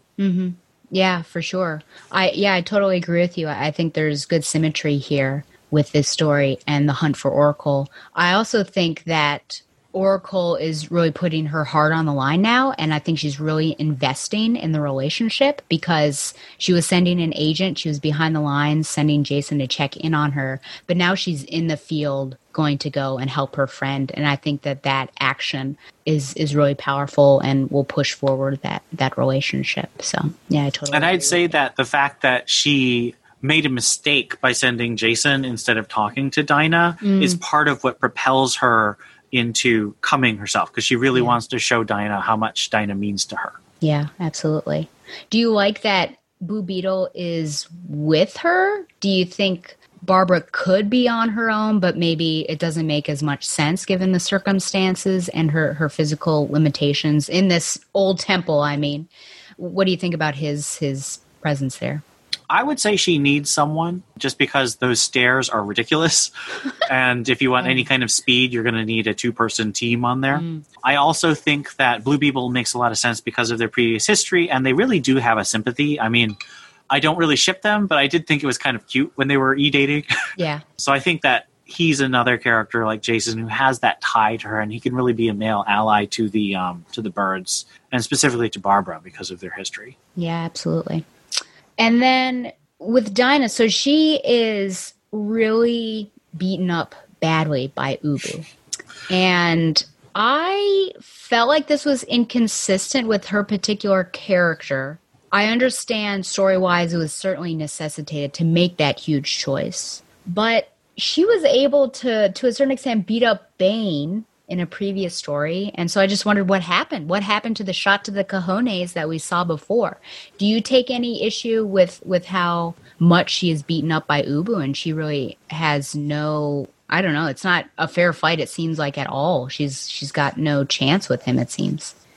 Well, I do think that this fight is a little bit weak in a couple ways. One is that we don't quite see Dinah taking the blows that cause this catastrophic damage. Like, she is mortally injured in this fight, and we don't really see Ubu just landing that spine-breaking blow or the rib-crushing. So I think it could have been a little clearer in the way it was drawn. I also think that given Black Canary's skill, I mean, Ubu, of course, is a really terrifying threat. I mean, Ubu is Raz's #1 assassin. He's Raz's personal bodyguard, so that is a very formidable post. And so I don't mind that Ubu can take Canary.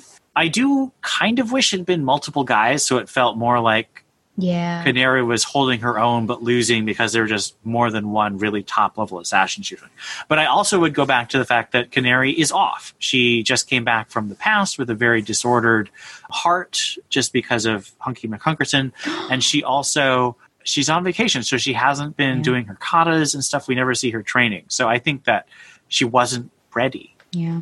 I will say for the viewers, there is this really interesting tear in her shorts that she gets.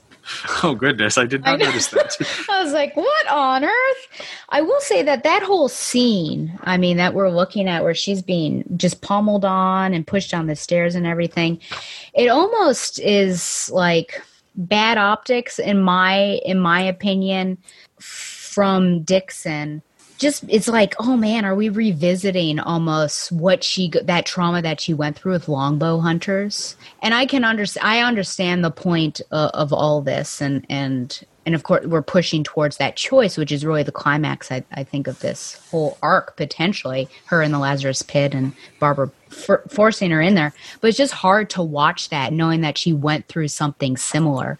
And like you said, I think it would have been better had it not been one man, had it been the League of Assassins, because then you could see her have her agency, like actually show this is how capable she is. And I totally agree with you that she is off her game with the heart and then not training everything. But I feel like maybe, just with Dinah, I almost wish that she had been given a better a better fight for her. It's just hard. It's hard to watch and just be like, wow, she's being traumatized again. And then, a man saves her. Blue Beetle, I don't know, one punches. We don't really even see, but it was clearly Blue Beetle. Well, I would disagree. I think it's actually the way I wrote the summary and the way I read the thing is that the temple's collapsing around them because of the devastation that militia is pounding on the temple. And I think that part of the ceiling collapsed on Ubu because you see all those rocks around Yeah, that him. is true, yeah. So, I mean, you could argue it's still militia, he's still a man, but it's not him saving her directly. It's just sort of the circumstances of the location, and she was saved by the rock, really. Yeah, she lucked out. She did, and that happens. It sure does, yeah. Do you want to talk about this huge choice? That Dinah says no, Babs, you go into the pit, and Babs says no. Well, as I said, this is a really meaningful choice because Lazarus pits are devastatingly guarded. I mean, as Roz says in this, he's made them all into fortresses. So it's not like you can just go there for fun and get a cure. And I think Babs wouldn't do that herself anyway because she's found a place to be a hero where she's more powerful than she was before.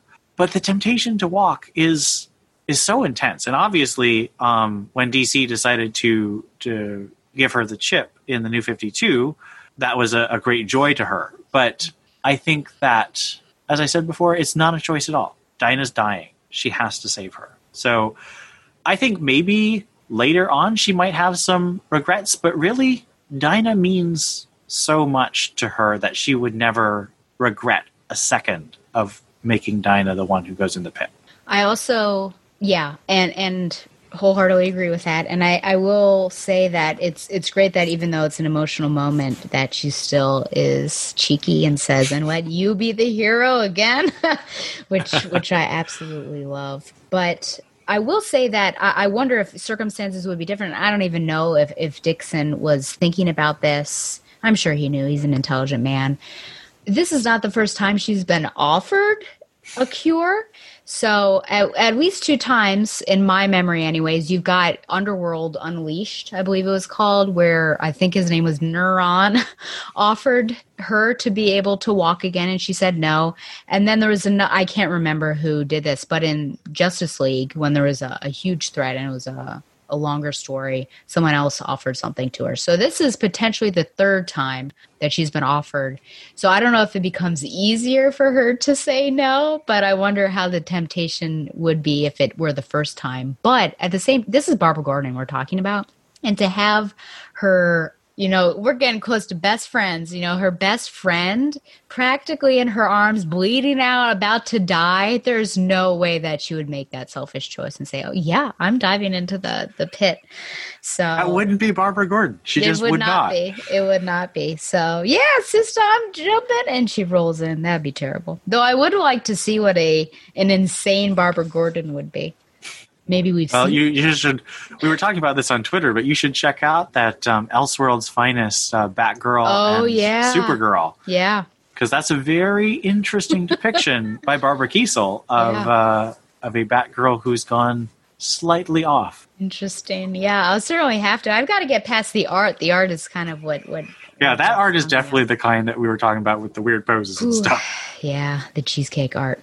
Mm-hmm. Okay. Do you have anything else to say on 34? Because we're going to talk about the big curing and the. Well, when I saw the pit in this issue, I realized what was happening. Because I read this after I read Simone's run, so I knew, of course, that Dinah had her cry again.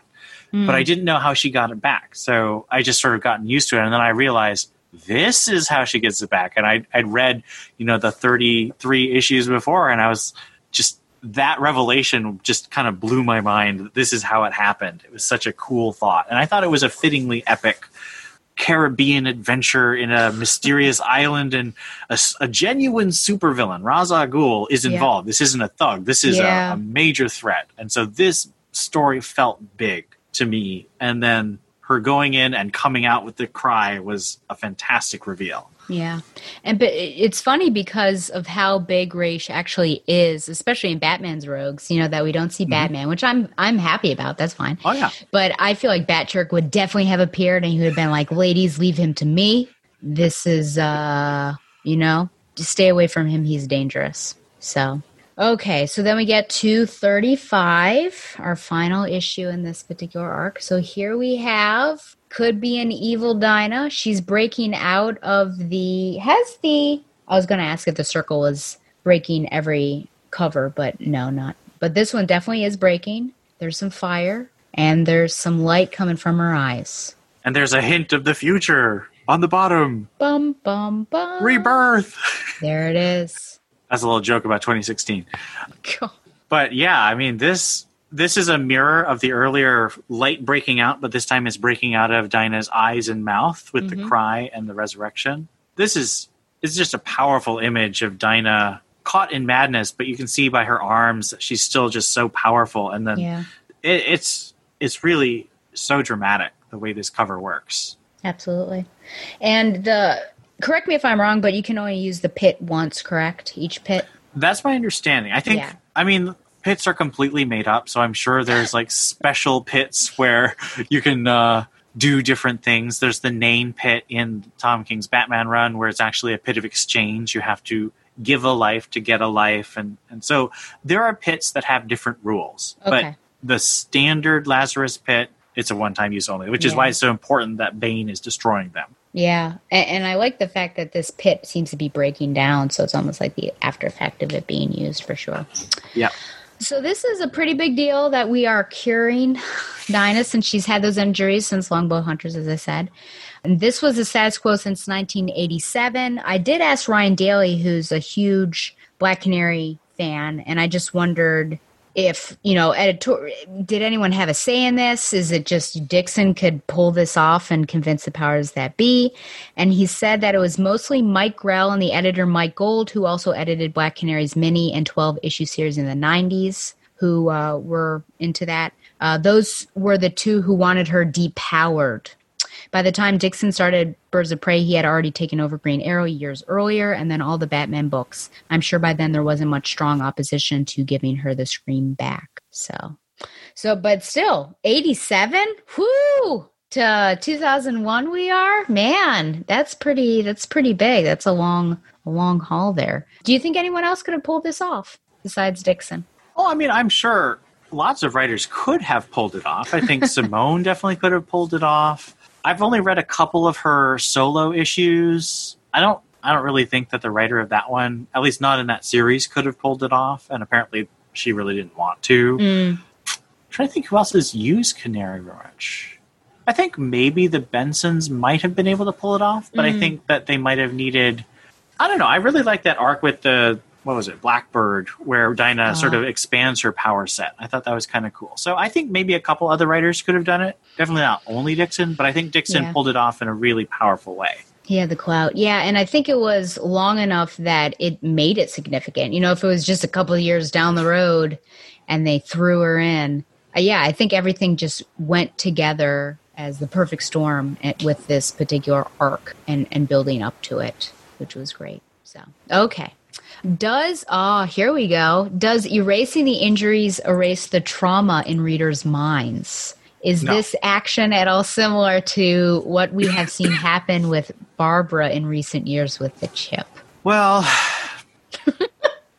the chip is part of a relaunch, and the relaunch also de-aged Barbara by about a decade. And so it's not quite the same because this is the same Dinah who was traumatized in the Longbow Hunter. There is no break.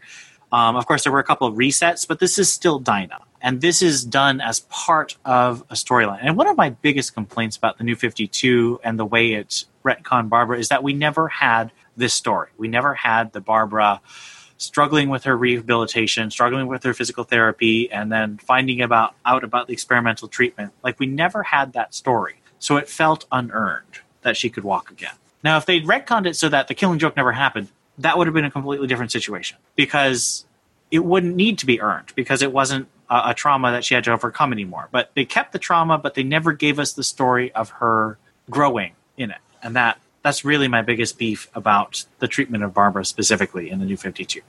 I wonder about people who might not be, like, what if they're just tuning into this now and they're like, oh, Canary gets her, but they don't recognize, the significance of that.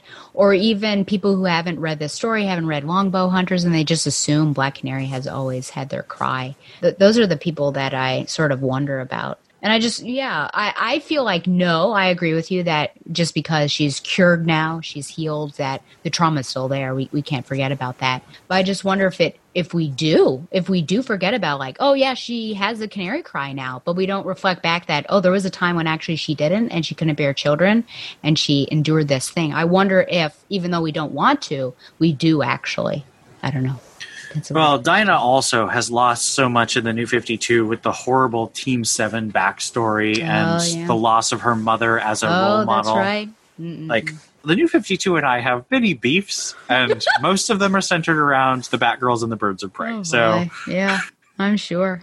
Okay. We get a look at evil Dinah. And how she reacts towards Barbara. That was certainly hard to read. I don't know if I have a question about that. You can certainly comment on. I mean, that was rough. That was rough to read. I think you need to be rough, otherwise it feels too easy. I mean, that's one of the things, is something like this has to be earned. There have to be consequences, and you have to make it. Obviously, it's not real. You don't have Lazarus Fist. You don't have Canary Cries. But you have to make the characters feel real. And I think this kind of emotional just trauma that Dinah inflicts on Babs, it has to feel so different from her. Otherwise, we're just like, oh, she's just kind of loopy. Do you feel like Barbara, well, number one, I do have to say that with the Canary Cry happening at the very beginning, if Militia and Power Girl are having some issues and they're far away, then I feel like Blue Beetle and Babs should be dead, but that's just me. I think that you are not wrong. Their skulls should have been cracked. But, you know, is Barbara just of the mind that she knows that Dinah's insane? She's not going to let these words affect her. But some of these words, I mean, cry, you little cripple. I can't remember. Crippled little fool. That's what it is. All of these things. Should we have seen at least maybe a crack in Barbara's composure? Are we okay? Just like, we'll just go on with the story and not focus on any impact that Dinah's words may have had on Barbara. Well, I think this Babs at least, is a very mature and very intellectually capable person who really turns her emotions off in the field or in circumstances like this. She'll have reactions later, but she's also very private, so she's not going to inflict that on a lot of people, especially since she really doesn't hold it against Dinah. I mean, that wasn't Dinah speaking, unlike Babs in a different version that we're going to talk about. But this Barbara is a mature and powerful mind, and so I think she separated that in the urgency of the moment when it needed to be done. Yeah. And I mean, things were collapsing around them, so she can't really cry at that point in time. Though the Silver Age, she probably would have been like, ah, and then someone was, Blue Beetle would have been like, snap out of it, we got to get out of here. So I actually read some Hawkman and Hawkgirl from the Silver Age, and it was interesting because I think it was Gardner Fox did have Hawkgirl crying, but she doesn't cry till after the fight. She's like really capable until they win, and then she cries. So I thought that was an interesting choice on his part. Tears in women. It reminds me of those romance comics where there's always like someone crying. Someone's weeping copiously in the corner. Oh, yeah. So then we get to this scene where Barbara and Dinah are at Barbara's house, which I guess is the clock tower, really. And she wants Dinah to stay with her, and she's concerned about her. Dinah jokingly says, like, maybe I've gone over to the dark side or something. But Barbara is like, yeah, actually, you fell in love with an evil immortal. You're dumped in God knows what kind of chemicals. You step out totally insane and nearly killed Ted and me. Is her concern warranted? I mean, especially the chemicals, yeah, absolutely. But, about falling in love with an evil immortal and things like that there's, I don't know, is there a lack of trust there? What do you think about this concern? Is it reasonable? Are Dinah's actions reasonable and how she reacts to this being surveyed and monitored? I think Dinah understands. Dinah's just a much more intuitively emotional person. She understands how feelings work better than Babs. Babs processes, I think, primarily through her mind, and so it's all, rationalizations. Now, the emotions are still there. Babs is a person with feelings, but she thinks it through sometimes, so she sometimes loses sight of that. And Dinah can see through to the truth of her emotions, and she gets at the real thing, which is thanking Babs for saving her life. And I think that moment really shows Dinah's grasp of the emotions of the situation and is the truth of what this whole arc was building towards, is getting these two closer to each other. Absolutely. Yep. But of course, what interrupts the closeness is this shipper moment right there. I just have to show that. I just died in your arms tonight. It must have been something you said. I just died in your arms tonight. And then the ending. So my question, of course, if you were Nightwing, would you be concerned about Barbara's state of mind? I would be extremely concerned, but that's partly because I've read Joker's Last Laugh and I know how it goes. Dum. Yeah, that's going to be something that I'm going to cover in December. So look forward to that, folks. Okay. I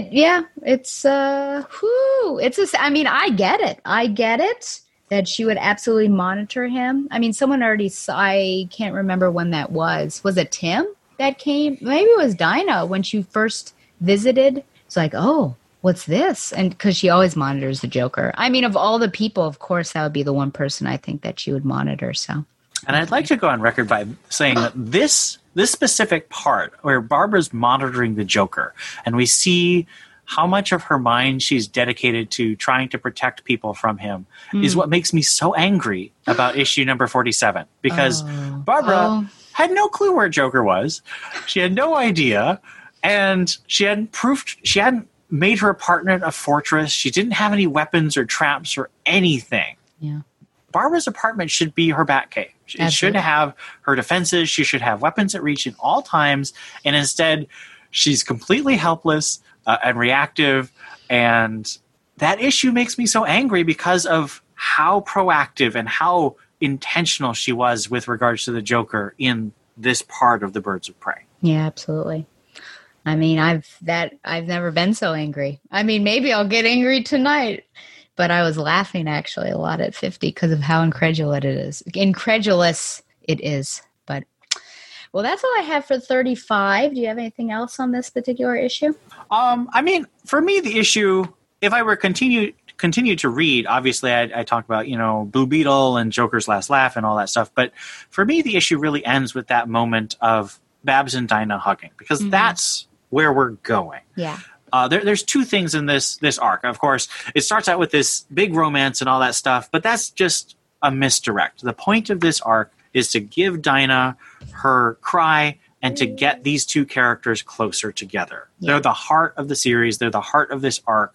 And I love it. It is so... A lot of these arcs are a little forgettable in the first part of Birds of Prey. I'm not a huge fan of the time travel stuff. I'm not a big fan of the Fourth World stuff where they're fighting like the new gods and stuff. That's a little weird to me. But Hunt for Oracle, the issue where Babs confronts the Joker with the nuclear plot, and the issue where Dinah has to witness the effects of a civil war in the station, and there's all those people who kill that man who's from the other side. And this arc, those four stories stand out to me from this run of Birds of Prey as really worthwhile stories that I would give to anyone. They're just really well crafted. And this one, because it's this payoff of Dinah getting her cry and Babs and Dinah coming together closer on panel, not off panel land. They come together as friends on panel. I would give this to someone. I really wish they would make a trade of this 5-issue arc, and I could give it to people, because this is classic Birds of Prey that shows why the brand mattered before Harley Quinn. Ooh, before Harley Quinn. I might also be a little bitter about that. Oh, boy. Well, I will say that apparently they become so close that Dinah walks in on Barbara, showering. Like, she's fine with just chatting with her in the bathroom. So that's how close they get. Out of 10 bad dates, what would you give this whole arc? I give it an 8.5 bad dates out of 10. 8.5 so that's bad dates. Yeah, that's about 4.25 out of 5. I'm used to Dustin doesn't like those. I'm used to out of 5s, so I have to make sure that I'm not giving it too low on the 5 scale. Yeah. I think I would. Let me think about this. I think I give it. I feel like I want to give it like an 8.75 because it's like close to a 9 for me. So I'm going to give it an 8.7. I don't know if I've ever done this. 8.75 out of 10 bad dates. But I agree with you. I think that this is. There are probably other arcs I think that I might mention as well as being classic, but this one certainly is. And I mean, that's what I'm going for is, having this female friendship and developing it. And so now we're finally seeing it. I was waiting for so long. So it's such a tease. You read Hunt for Oracle and then you're waiting like 35 issues. I know. It's so long. It's so long. Okay. Well, I just have one listener email, and it's from Professor Allen himself. Mail time. Mail time. Mail time. Mail time. The mail's here. Here's the mail. It never fails. It makes me want to wag my tail. When it comes, I want to wail. He says, Stella, a few episodes back, you were talking with some other miscellaneous professor guest, and the concept of death of the author came up. There are a few different angles here that often become conflated, and I wanted to comment on that. I am a supporter of the myth of authorial intent idea, which says that the creator of a work is the last person to be consulted in terms of what a work means. Once a work is released into the world, it is up to readers, viewers, etc., to interpret the work and determine what it means to them. What the creator wanted to communicate, how they intended the work to be interpreted, what they intended the work to mean, just doesn't matter. It's not up to them to decide how we should read their work.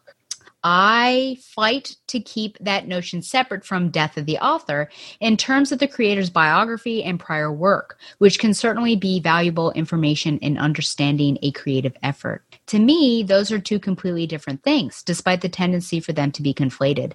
And both of those are different from separating art from artist, how a creator's character impacts our opinion of a work, or our choice to consume a particular creator's work. But that's an email for a different day. Keep up the good work, and God bless Professor Allen, Relatively Geeky Podcast, Dorkness to Light, hair care correspondent, and religion expert. Man, he's given himself so many titles. Any thoughts on that? Any thoughts on that particular discussion I had way back when? Do you personally have any struggles with consuming items from people that may not be upstanding human beings? Well, my favorite quote from Hamlet is probably, if all got what they deserved, who should escape whipping? I think we all have done things that we knew weren't what we expected of ourselves, weren't what we knew was right. Some people, more than others, some people have obviously hurt more people because they've had more opportunities to hurt people. And I think that's definitely bad. And I do sometimes struggle when someone, now perhaps the less morally admirable thing is I tend to struggle more with buying books from people who annoy me more than people who I think have done wrong things. We could go case by case, but I don't really want to get into that because that can get really naughty and distract people from the principle, which I think is really you have to make your own decisions on what you're comfortable with. And I am not a fan of trying to push my own willingness to like or consume something on someone else. And I prefer other people not try to push their own things. I respect their willingness or unwillingness to read or consume something, but I want to make that decision myself because it's my conscience that I have to consult. Mm-hmm. I did want to comment a little bit on the thing he talked about, the myth of the author, because I slightly disagree. I went through a couple English programs, and I think that you do have to strike a balance between the idea that the author said what they had to say in the text, and that's where the text is where their influence should end, and the idea of what used to be called biographical criticism, that a text is only useful insofar as it sheds light on the person of the author. I think both of those are extremes that I don't think are helpful. To me, a text is communication, and once I say something to you, you're interpreting it, and you are interpreting the text, but you're also looking to me for more communication, just as I would look to you for more communication on what you say.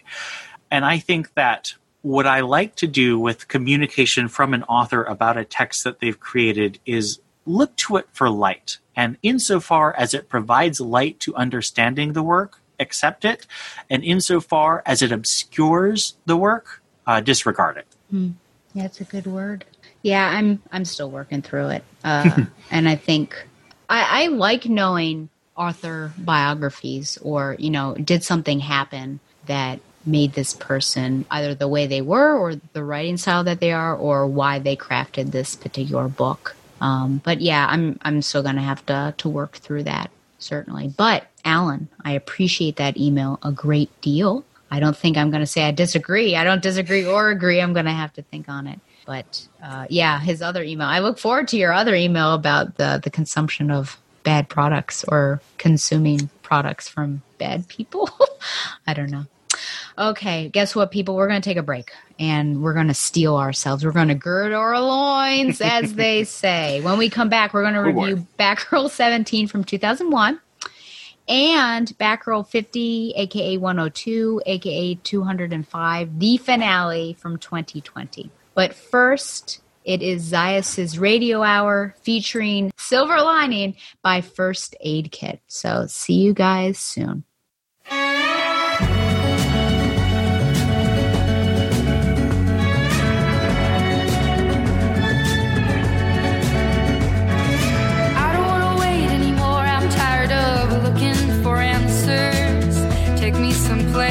Where there's music and there's laughter.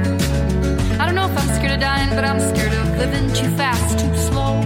Regret, remorse, hold on. No, I've gotta go. There's no starting over, no new beginnings. Time raises on. Just gotta keep on keeping on. Gotta keep on going, looking straight out on the road. Can't worry about what's behind you, what's coming for you further up the road. Try not to hold on to what is gone. I try to do right what is wrong. I try to keep on keeping on. Yeah, I just keep on keeping on. I hear a voice calling out for me. These shackles I made in a town to be free. Be it for ease, be it for love. I won't take the easy road. Ooh, ooh, ooh, oh.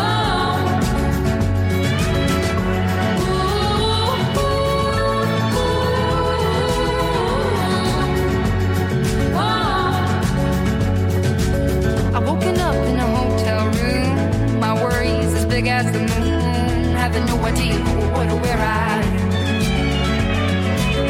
Something good comes with the bad. A song's never just sad. There's hope, there's a silver lining. Show me my silver lining. Show me my silver lining. I hear a voice calling out for me. These shackles I made in a town to be free. Be it for ease, be it for love. I won't take the easy road. I won't take the easy road, the easy road, the easy road. Oh, I won't take the easy road, the easy road, the easy road. Oh,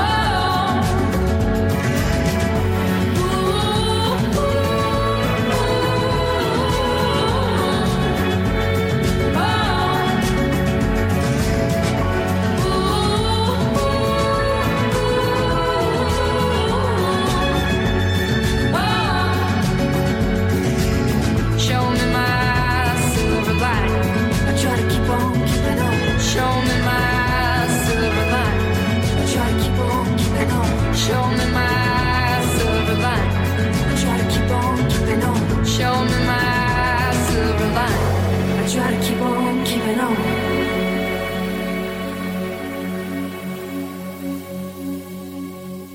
Oh my, you caught me. You caught me drinking the Covfefe, pumpkin spice latte, of course. Batgirl 50 has driven us to drinking. Welcome back. This is our part 2, and we are covering 2 Batgirl stories, and one cleanses the palate of the other. Ian, would you prefer to do 50 first or 17? In the interest of chronology and giving us time to really analyze 50, let's go with the 17 first. Okay, so let's do it. So now, this was my job, of course, and I will do a screen share later after I do the recap. So this is Batgirl 17, no subtitle again. August 2001 is the cover date. Writer Kelly Puckett, penciler Damian Scott, inker Robert Campanella, and colors Digital Chameleon. Batgirl is in an alleyway helping a woman when the punk harassing her gets a hit on Batgirl before she knocks him out. Both Batgirl and a stalker Batman who watches from above contemplate this. Back at her cave, both of them train, and Batman wonders what is up since she got hit. Is she bored? Cass doesn't know. Their discussion is interrupted by Oracle, who says she has found where the video of Cass without her mask is from when the government agents got in her way. So this is way back in 14 and 15. Cass wonders why it actually matters, and Oracle tells her if she steals it and Oracle wipes the files, Cass can go back to the way it was and not stay in the cave all day. Batjerk says this is not a high priority, but Oracle makes it a priority by saying they also have a blood sample, and he's like, maybe we should go. Oracle leads Cass, again without a mask, on a mission, impossible-style mission, and it is a success, of course. Oracle starts to ask her something, but Cass cuts her off and says she's needed in Gotham. Oracle calls Batjerk, who has some major mental issues of his own, sticking his hands in hot coals, and says that she's worried about Batgirl. Batjerk, like any ignorant father does, says she's fine.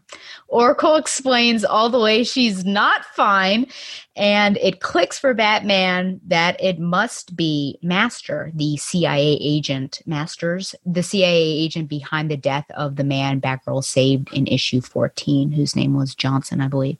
Meanwhile, Cass, now a member of the Morlocks from Marvel, I'll show you that image, ventures to the outdoors via a sewer opening and buys a rose.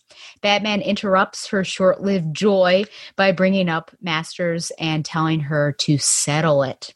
At his home, Cass whispers blowback in his ear, and a startled Masters turns around and shoots all 6 of his bullets from his revolver, but he misses.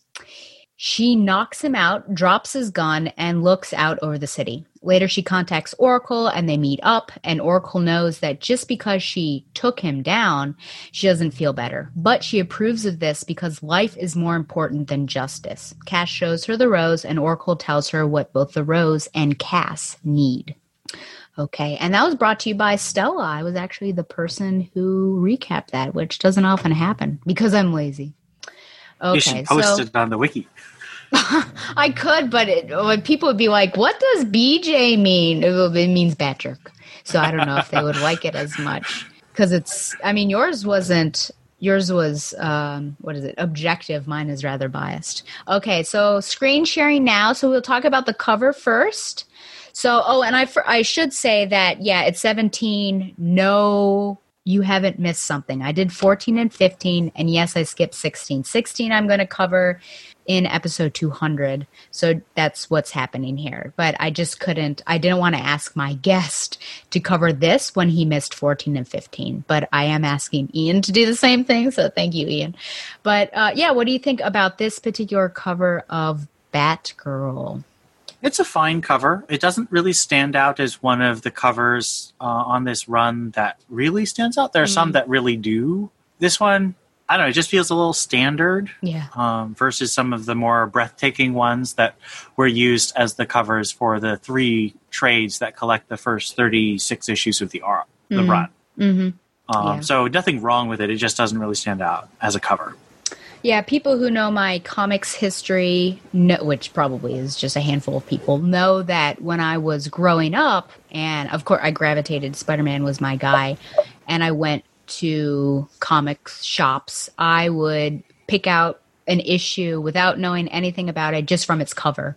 And I will say, like, looking at this, you know, if I were that Stella way back when, I don't know that this would necessarily be what I would choose. And not many people would understand the significance. Like, if you were to just look at 17 and you got this guy smoking a cigar and you have some people, there's a guy with a badge. So, are they dirty cops? What's happening here? But until you read 14 and 15, the significance is lost on you here. And then she's just in kind of a standard pose. So I would agree with you there, though I am very entranced by the smoke drawing, actually. I don't know why, but it intrigues me. Okay. Let's see here. I did want to make a comment about Barbara's hair, of course, because we have to. I'm contractually obligated now. So she has bangs. She's wearing a handkerchief in her hair this time, and it is about shoulder length and not as red as we saw in Birds of Prey. So it's kind of more of an orangish tint here. So there you go, Alan. So one of my main questions from this is, do you feel like she actually takes down Masters? Does she complete that mission? This is a very ambiguous issue. It's not wordless, but there are so many wordless sections. The storytelling is very emotional. So I don't know if I can say what I think happened literally to Masters. I think it's quite possible that they brought him down. They reported him to the CIA's internal affairs. You know, maybe he's out of a position of authority after this. But I don't know for sure. All we know is that she took her personal power back from him, basically. Yeah, I think literally and metaphorically as well, because, of course, she was able, Oracle erases the drive. She has that video. She destroys the blood, all of that stuff. And then here, I think even if he is still in a position of power, just the fact that she was able to infiltrate where he lives, that she either it's because he's so freaked out that he misses, or it's because we do know that she can dodge some bullets from time to time and knocks him out. I think that's just another thing, like, don't mess with me, that he's not untouchable either. Just like, you know, maybe Johnson felt that at one point, or maybe she did initially, that, yeah, this Masters isn't untouchable either. So in that sense, I guess, yeah, she does take him down, but I think it's not like he's out of it for forever. I kind of imagine him still being in a position of power. But it's interesting. It's just a really interesting scene. I mean, I jumped right towards the end, but I felt like this was the most compelling part. And the fact that she whispers blowback, that's another question I have. What do you feel like the significance of that is? Should she have whispered payback? I don't know. What do you think about this word choice? For me, since this issue is very much focused on justice, I think that the writer, Dame Kelly Puckett, wanted to avoid confusing the issue with vengeance, because this is really about this man's actions, consequences coming back upon him. It's not really about Cass enacting a personal vendetta, I would argue. And so I think that's why the blowback was chosen. I was looking up to see Googanating, as my friend, can't believe I'm calling him that, Sam Heath, said. The unintended adverse results of a political action or situation, or, of course, a process in which gases expand or travel in a direction opposite to the usual one through escape of pressure or delayed combustion, which I certainly get that. Like, this is also what he has wrought almost. Like, you brought this on yourself because of what you did to Johnson, so I can also see that as well. But I totally get the vengeance versus justice situation. Do you feel like life is more important than justice, as we see Barbara talk to her about at the end? I think that's a limited view of justice. I think that justice is about restoring order, and life is impossible without a certain measure of order. I do think that Babs is getting at a very true thing, which is that justice doesn't restore the past. That doesn't make justice irrelevant, but it does mean that we need to have an appropriate emotional response. Like, so much of Batgirl, this run of Batgirl is very carefully emotional. It's at a very carefully controlled emotional register. It's never, oh yeah. You don't have those moments where Cass does something and you're just like, oh, that was the most awesome thing ever. There's always a sense of cost and trauma and tragedy, even in the most amazing things that Cass does. And that's really why I think people are drawn to her. I struggle with it. I'm much more of a Stephanie fan in that I like being able to find the joy at the end of the day. I think Cass fans tend to be more able and more willing to struggle with the ambiguity at the end of the day. And I think that's a deliberate choice by the creators, and I think it works really well for those who respond to it. Yeah. And we see her struggling to, attempting to and struggling to find that joy at the end of the day, too. I think that Rose is really symbolic of it. The fact that she goes shopping for, like, her first time out on her own, which is really interesting. And that's a really powerful scene where she's in the crowd and you just see her. Yeah. And, then it's interrupted right away. She's finding, and then, she's got to toss it aside for the greater mission. So I think that is that struggle. But then Barbara is there to sort of help tend what that Rose is and what Cass needs. So you still have that dual nature. Well, you have the parents. So you have the parents and the dichotomy between the two of them. I'm trying not to, because Donovan doesn't like it, talk about Barbara and Bruce, because this is Cassandra's book. So I'm going to try to come up with, questions. But this whole scene is just really interesting of her being like, so what, that I've got this. Batman even is like, so what? And then Oracle's the one like, yeah, it is important. She needs to do this. And she is able to snap them out of it. Is it just that Cass is now so used to her new situation and is really tending towards Batman's view of thinking that she feels like this is unimportant? Yeah, I'm not sure if I necessarily have a good question. I think that might be I feel like she's almost on a scale. We have like two sides of the scale. We've got the Barbara Gordon scale and the Bruce Wayne side. And sometimes, like right here, I feel like it's leaning towards Bruce Wayne, that Cass is leaning towards his perspective. And at the end, you've got her leaning towards Barbara. I don't know. What do you think about this whole scene here and the convincing and the differing of opinions between the two and how Cassandra is navigating those two opinions? Sorry, it's a hard question. I was trying to form it. This series really makes you ask the hard questions. It's one of the reasons why I admire it so much. Because I actually think that Batman understands Cass in a way that Babs cannot. Babs, of course, has dealt with tragedy, but she's dealt with it in, I would argue, a healthier way than Batman has. And Cassandra and Bruce are just so defined by their tragedy in a way Babs doesn't let herself be. And that means that Bruce has an insight into why Cass doesn't care about her identity, why Cass has abandoned everything except the mission, because he's abandoned everything except the mission. And I am deeply moved by that connection between Bruce and Cass, even though I also share Babs's desire for something more, for some healing in Cass's life. Mm-hmm. There's a scene later in Batgirl, and I can't remember. I want to say it's actually close to War Games when Dylan Horrocks was writing. It wasn't in War Games. I think it was before that. But I could be wrong. I just did a quick Google myself and I couldn't find it. But okay. It's very much similar to this, where Babs and Bruce are struggling for Cass's soul, and Cass and Bruce are caught underwater and they save each other. And it's entirely wordless. And that, to me, is why this issue is surprisingly powerful, because it's all about those emotions, those actions. Mm-hmm.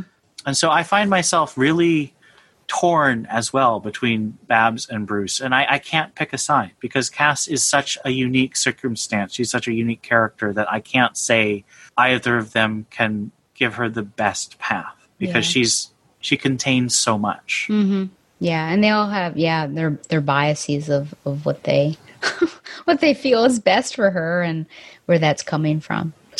I feel like the outfits are really interesting. I also find it amusing that once again she's without her mask, but the fact that she on this Mission Impossible mission, which I love I feel like it's just an amazing mission, and it really gets to the silent knight that Cassandra is, that she's able to infiltrate and do all this crazy stuff makes sense. But here, here in the Batcave, she's got her bat outfit on, her Batgirl outfit with no mask. And then as she infiltrates, she has her stealth suit that she was wearing in 14, 15. And then, of course, she's got civilian guys, and so I feel like there's a lot of symbolism, but when she goes after Masters, she's back to that stealth. So it's almost like she's not fully one or the other. She's not fully Cass. She's not fully Batgirl. I think to a certain extent going after Masters, it seems like it is really personal for her, which it seems like from 14 and 15, that no mask, she's in her stealth guise rather than being Batgirl, because I think maybe it's less of a Bat mission, even though Batman condones it, than it is Cass going after this guy that took away Johnson that she cared for. But yeah, it's just interesting that how far we've come from her always having her mask on to now we see this part of her. So I feel that tension is there just in her clothing of her figuring out who she is. And I think it also depends on who she's working with in this particular, because if she's with Batman or her locations in the Batcave, she's got the Batgirl outfit on. But if she's on some other mission, or if she's on the street, or here, if she's hanging out with Oracle with her, her civilian identity, then it's different as well. So it's interesting, just the costuming, which Alan would appreciate. Any thoughts on that? Any insights as to why she wears certain things when she does?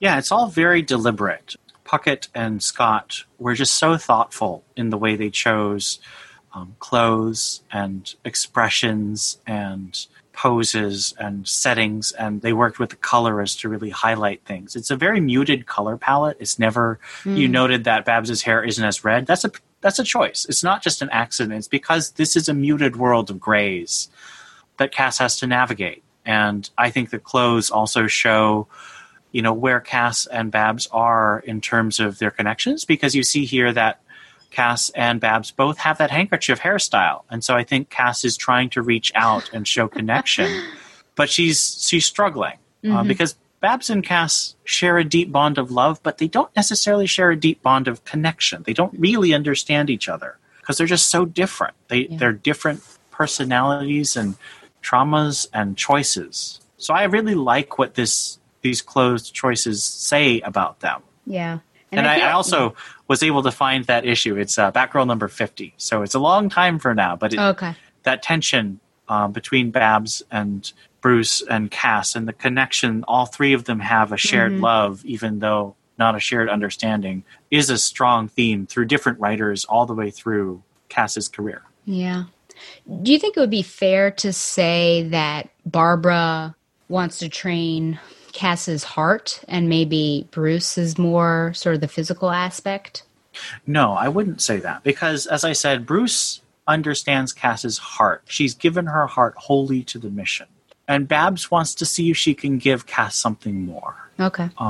Because looking at Tom King's Batman run, recently wrapped up, although we're getting Batcat soon, which I'm very excited about, Tom King was really trying to struggle with the idea of, can Batman be more than just his vow? He made a vow on the graves of his parents to fight evil and injustice in the city of Gotham. That's all he is. He's a man in a suit who fights gods and demons.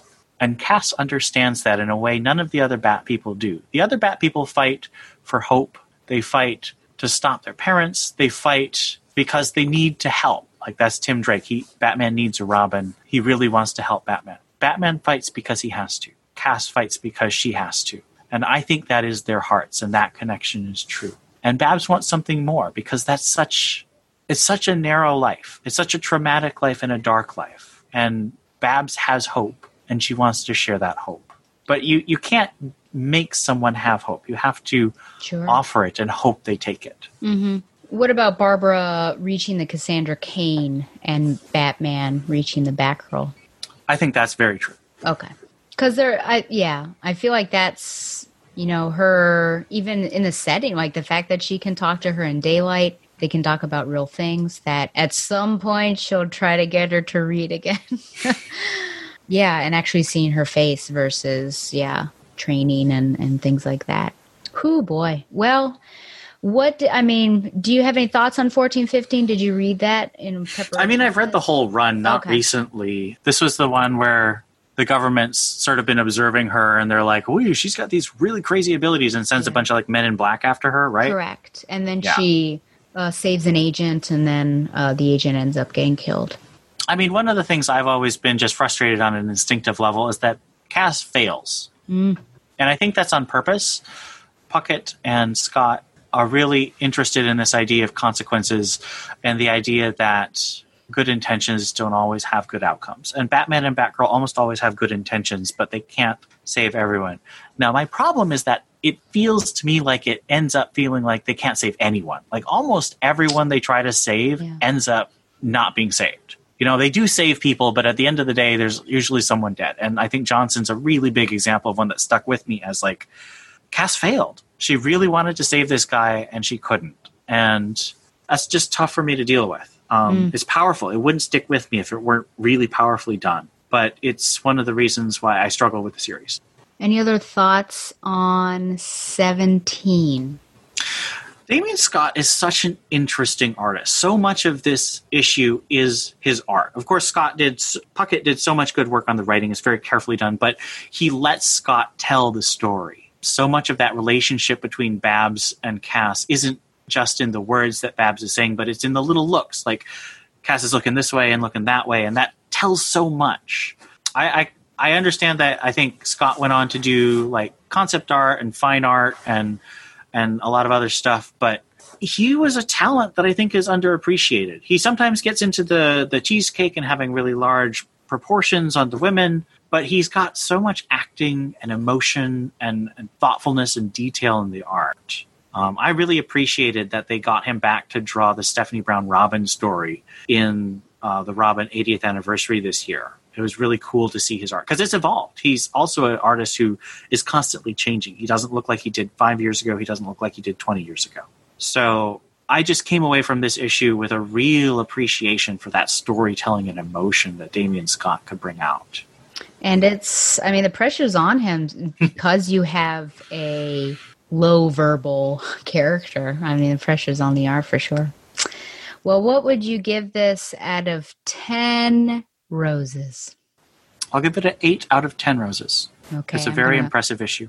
I'm going to give it a 7 out of 10 roses.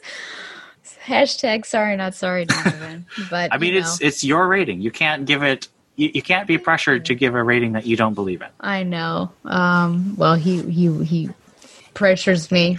Okay. Well, has he ever not given a 10 out of 10? He has given things that are not 10 out of 10. Every time, like, my heart skips a beat because I'm just so surprised. So, but he really liked this particular arc. That was his whole ranting email was 14 and 15, and that I did not appreciate it. So I think it was that one. Yeah.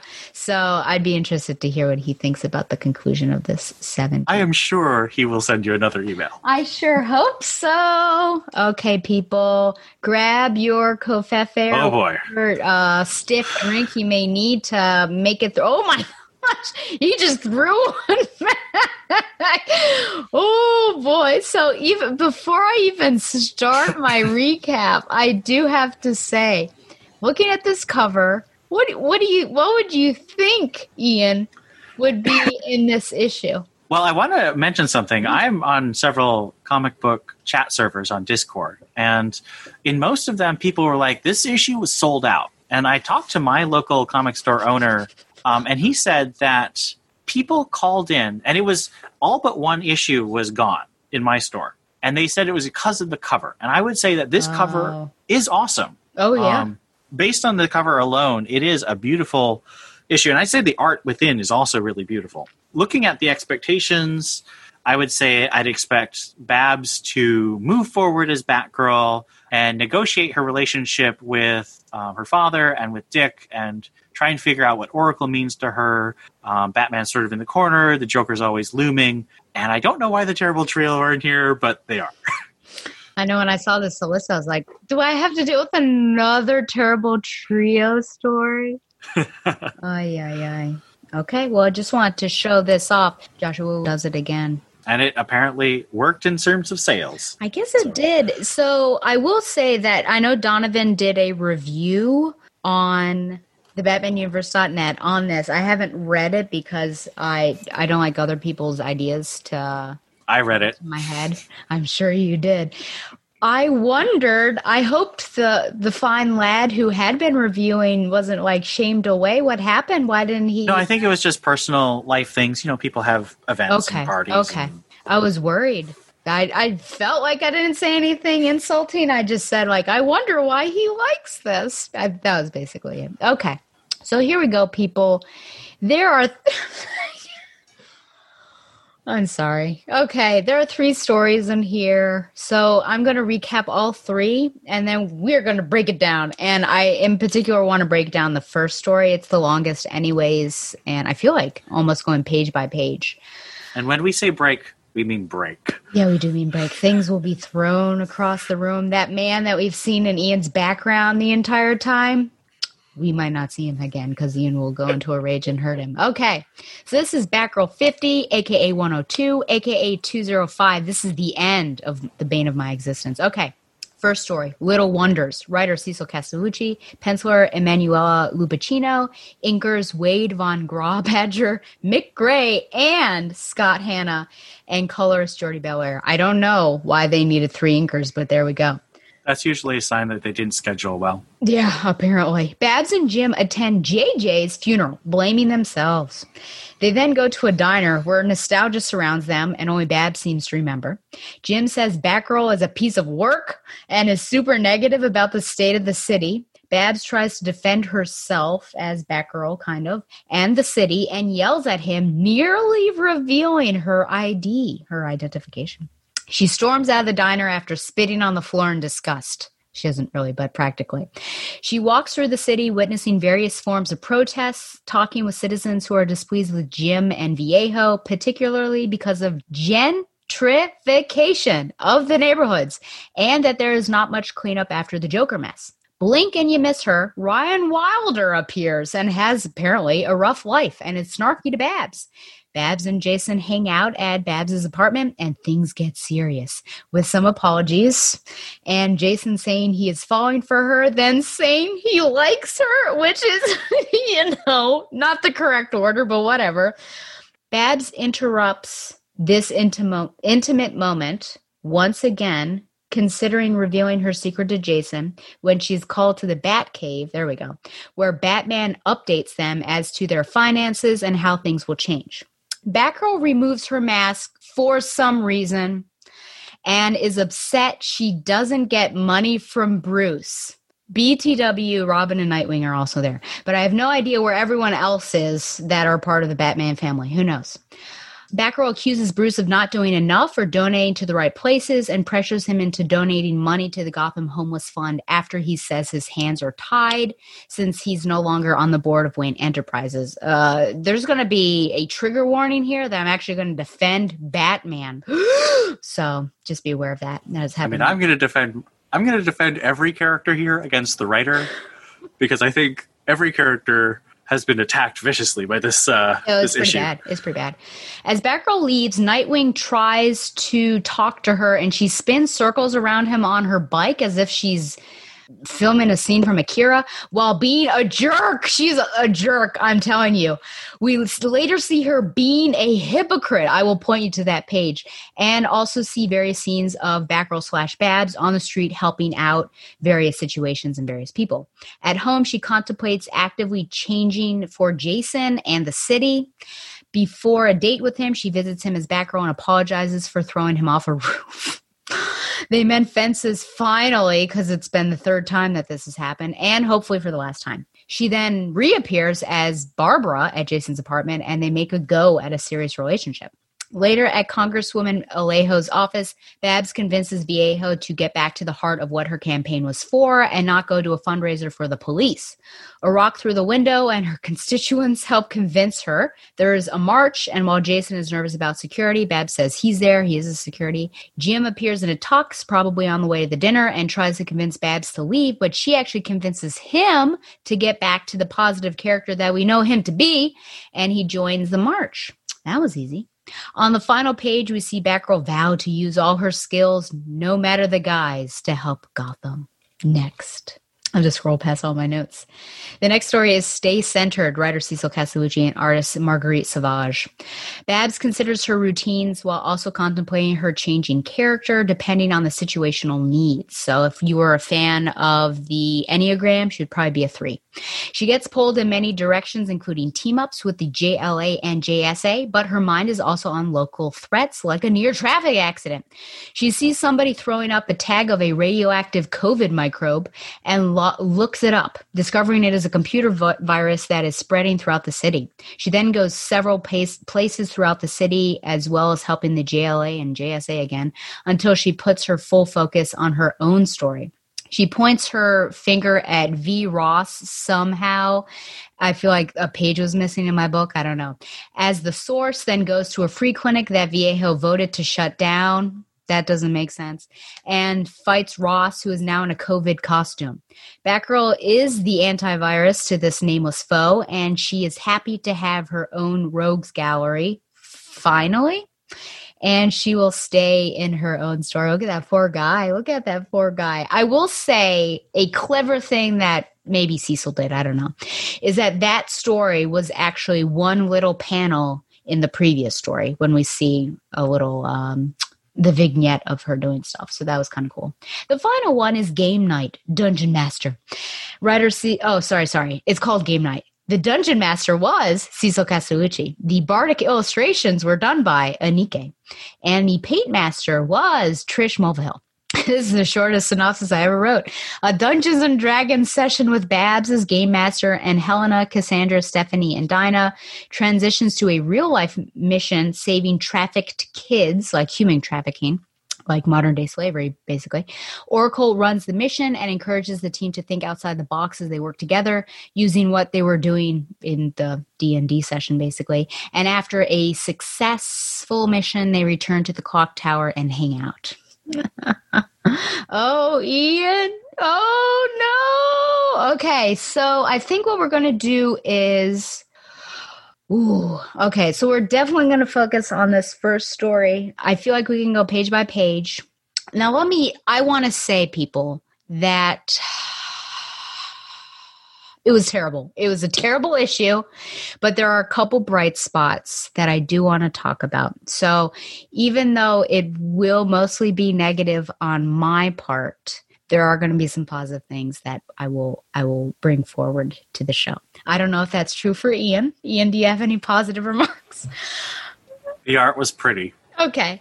Yeah, certainly. I think the art is definitely one of the big draws for me here in every story. In particular, the first 2 stories, to be honest, and especially Savage's art, who was the artist, or I don't know if it's still going, but Bombshell, she was the artist there. So when I saw it, I was like, oh man, this is amazing.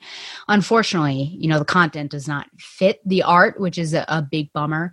And I will also say that there are glimmers of the true Barbara Gordon Batgirl that pop through here. But we have to examine whether we can accept them, if they're acceptable in a vacuum of like just looking at this moment, or do we have to, oh, well, that's true, but does that work with everything else? So I just want to say that those are my positive things. So I'll be sure to point it out.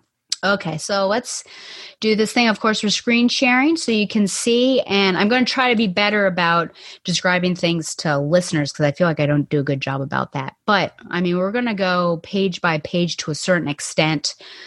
Okay, so the graveyard scene, I don't know. My stuff starts really at that diner, but here we are with them blaming each other. No one else is at this funeral, I would like to say. Jason apologizes. Dick Grayson should be here. If you've read The Black Mirror, you know that Dick Grayson should be here. Yeah. And this is unacceptable. And Jason, I don't know. I know he makes excuses. I can't remember what his excuse was. He does apologize, but I just feel like some support system. But I guess maybe Castellucci just wanted it to be intimate to have these two. But just the fact that, like, oh my gosh, It's just implausible writing, though. If you want it to be intimate, then start it at the diner. Yeah. I would not like that, though. That was a terrible scene. I'm not saying it's good. I'm just saying if that's the effect you want to achieve, start at the diner. Don't make it an implausibly only 2 people at a funeral when we know for certain that other characters should be there. Oh, man. The issue, of many. But, you know, he's mourning and he really seems broken up about it. But the fact that he called his son a monster to his face a couple issues prior is just really, it's really interesting to see what this, and then, you know, who can blame each other more, and then, you know, not really empathy there. It's just really, it's like these two strangers. It's not Jim and Babs, which is of course the issue, but I can't necessarily blame Castellucci for that, because I mean, she's just extrapolating what has been there before. Like this whole schism between the two and the tension had already been fueled. I mean, at least Margaret Scott. I don't know if before that, but gone are the days when they were really close. Hope Larson basically just ignored Commissioner Gordon, which I thought was just as dumb. Yeah.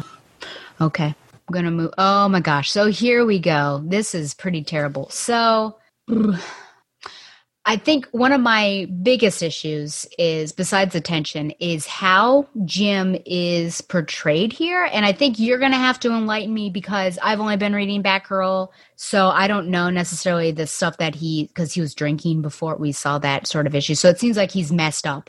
But he's so negative. Like there's no hope at all in the city. And it just seems really different, radically different from the Jim that I've known for the longest. And I mean, the Batgirl one, I guess that's just in line with what's been happening. But I really focus on the city and him just like, it's, you know, this city can't be saved. Is there anything that you can illuminate for people who haven't been reading the other Bat Universe titles of like, does this make sense that he is this negative? In a way. Are you familiar with the Metal event that's going on right now? I'm aware of it, but I couldn't tell you anything of what's going on. So the big villain in Metal is the Batman Who Laughs, and he's Batman who's fused with the Joker, and I personally really dislike him. But the Batman Who Laughs infected 6 characters with evil, and Jim was one of them. Okay. This was about 2 years ago. And so Jim went crazy and tried to blow up Gotham in a one-shot called The Commissioner. And so he's still shaking that off. He's actually, I don't know what his status is, because Harvey Bullock's commissioner over in the Batman title, but he seems to be moving his way back towards being commissioner in this book. So I don't really know what's happening there. But I mean, he's definitely coming from a place where he's been taken over by an evil entity or an evil version of himself, and he's shaking that off. So there is an argument to be made for him being this negative. I think the choice to make him infected was a bad one. It wasn't Castellucci's, that's for sure. But Jim Gordon should be a man who stands for integrity. He's not perfect. Like, one of my things that I love about him is that he has feet of clay. He did cheat on his wife with Stara in year 1. And he doesn't always see, he wants to be overprotective of Barbara. You know, in Batgirl year 1, he doesn't want her to be a cop, so he sort of overlooks her potential that way. So he's not perfect, but he's a man of integrity, and he's a man who works hard to make the world a better place. And I feel like he doesn't do that at all in this issue until the very end. And even that was just so poorly written that I didn't buy it. Yeah. I'm just like, I guess like you said, still trying to shake it off, but just reading the speech bubbles, and I can't even tell what that, I guess I shouldn't, but I often try to figure out what the swear is that they use their little symbols. And I'm just like, what sort of name does he call Batgirl? Or, you know, what is he, I don't know. It's just kind of rough. And more police in the streets to combat the mayhem, which I'll talk about sort of real world political issues, because I have a question about that. But oy, oy, oy. And then, you know, she's had enough. She's had enough, tells him to shut up. Oy, oy, oy. And he's pretty, I don't want to say hateful, but man.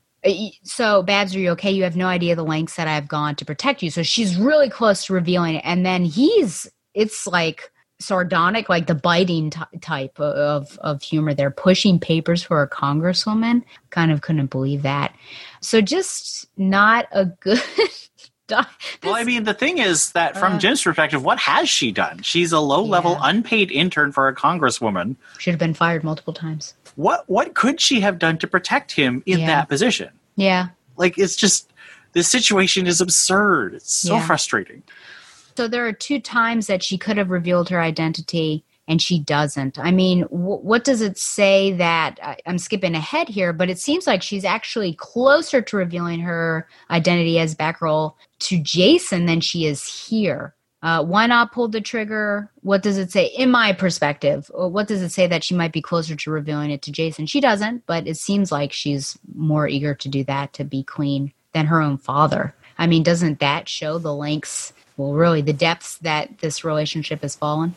It does. And I think that's largely because Castellucci spent a lot more time developing Jason's relationship with Barbara in these 14 issues. I mean, James only really showed up in the last 4 issues. Mm-hmm. And also, and again, that's not entirely her fault. I mean, I have plenty of things that I think Castellucci is responsible for, but James being infected wasn't her fault, and that's why he wasn't in this title for so long, because he was infected. But it's not satisfying. It's not satisfying at all. Yeah. So she does storm out, just leaves him. It seems like he's making the call me sign in the window there, as if oh, it'll be okay. Just call me. Do you have any other thoughts on the diner scene as I move on to this and ask a political question? I think it's clear that editorial won't let Batgirl reveal her identity. I think if that's the case, they need to stop letting writers play with the idea. Because if you're not going to do it, there is no point in bringing it up. It doesn't make anyone happy. And well, we'll get to it, but that whole mask, taking her mask off, I mean, what is... I don't know. I guess she has the freedom to do it in front of the Bat family, but not her own father. It's a far cry. That scene is its own kettle of fish.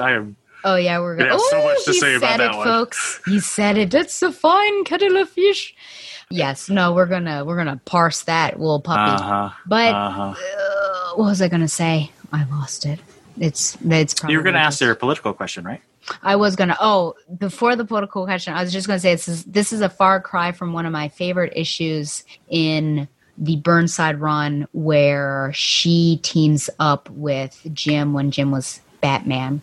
That was one of my and I was just thinking about that. Even if this is a James Gordon who's recovering from being infected, he knows Batgirl. He knows that Batgirl's a hero. He knows that Batgirl cares about him personally. Mm-hmm.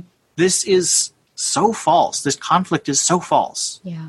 And he appears to have forgotten when he did this very same thing in New 52. So... yeah, short-term memory. Yep.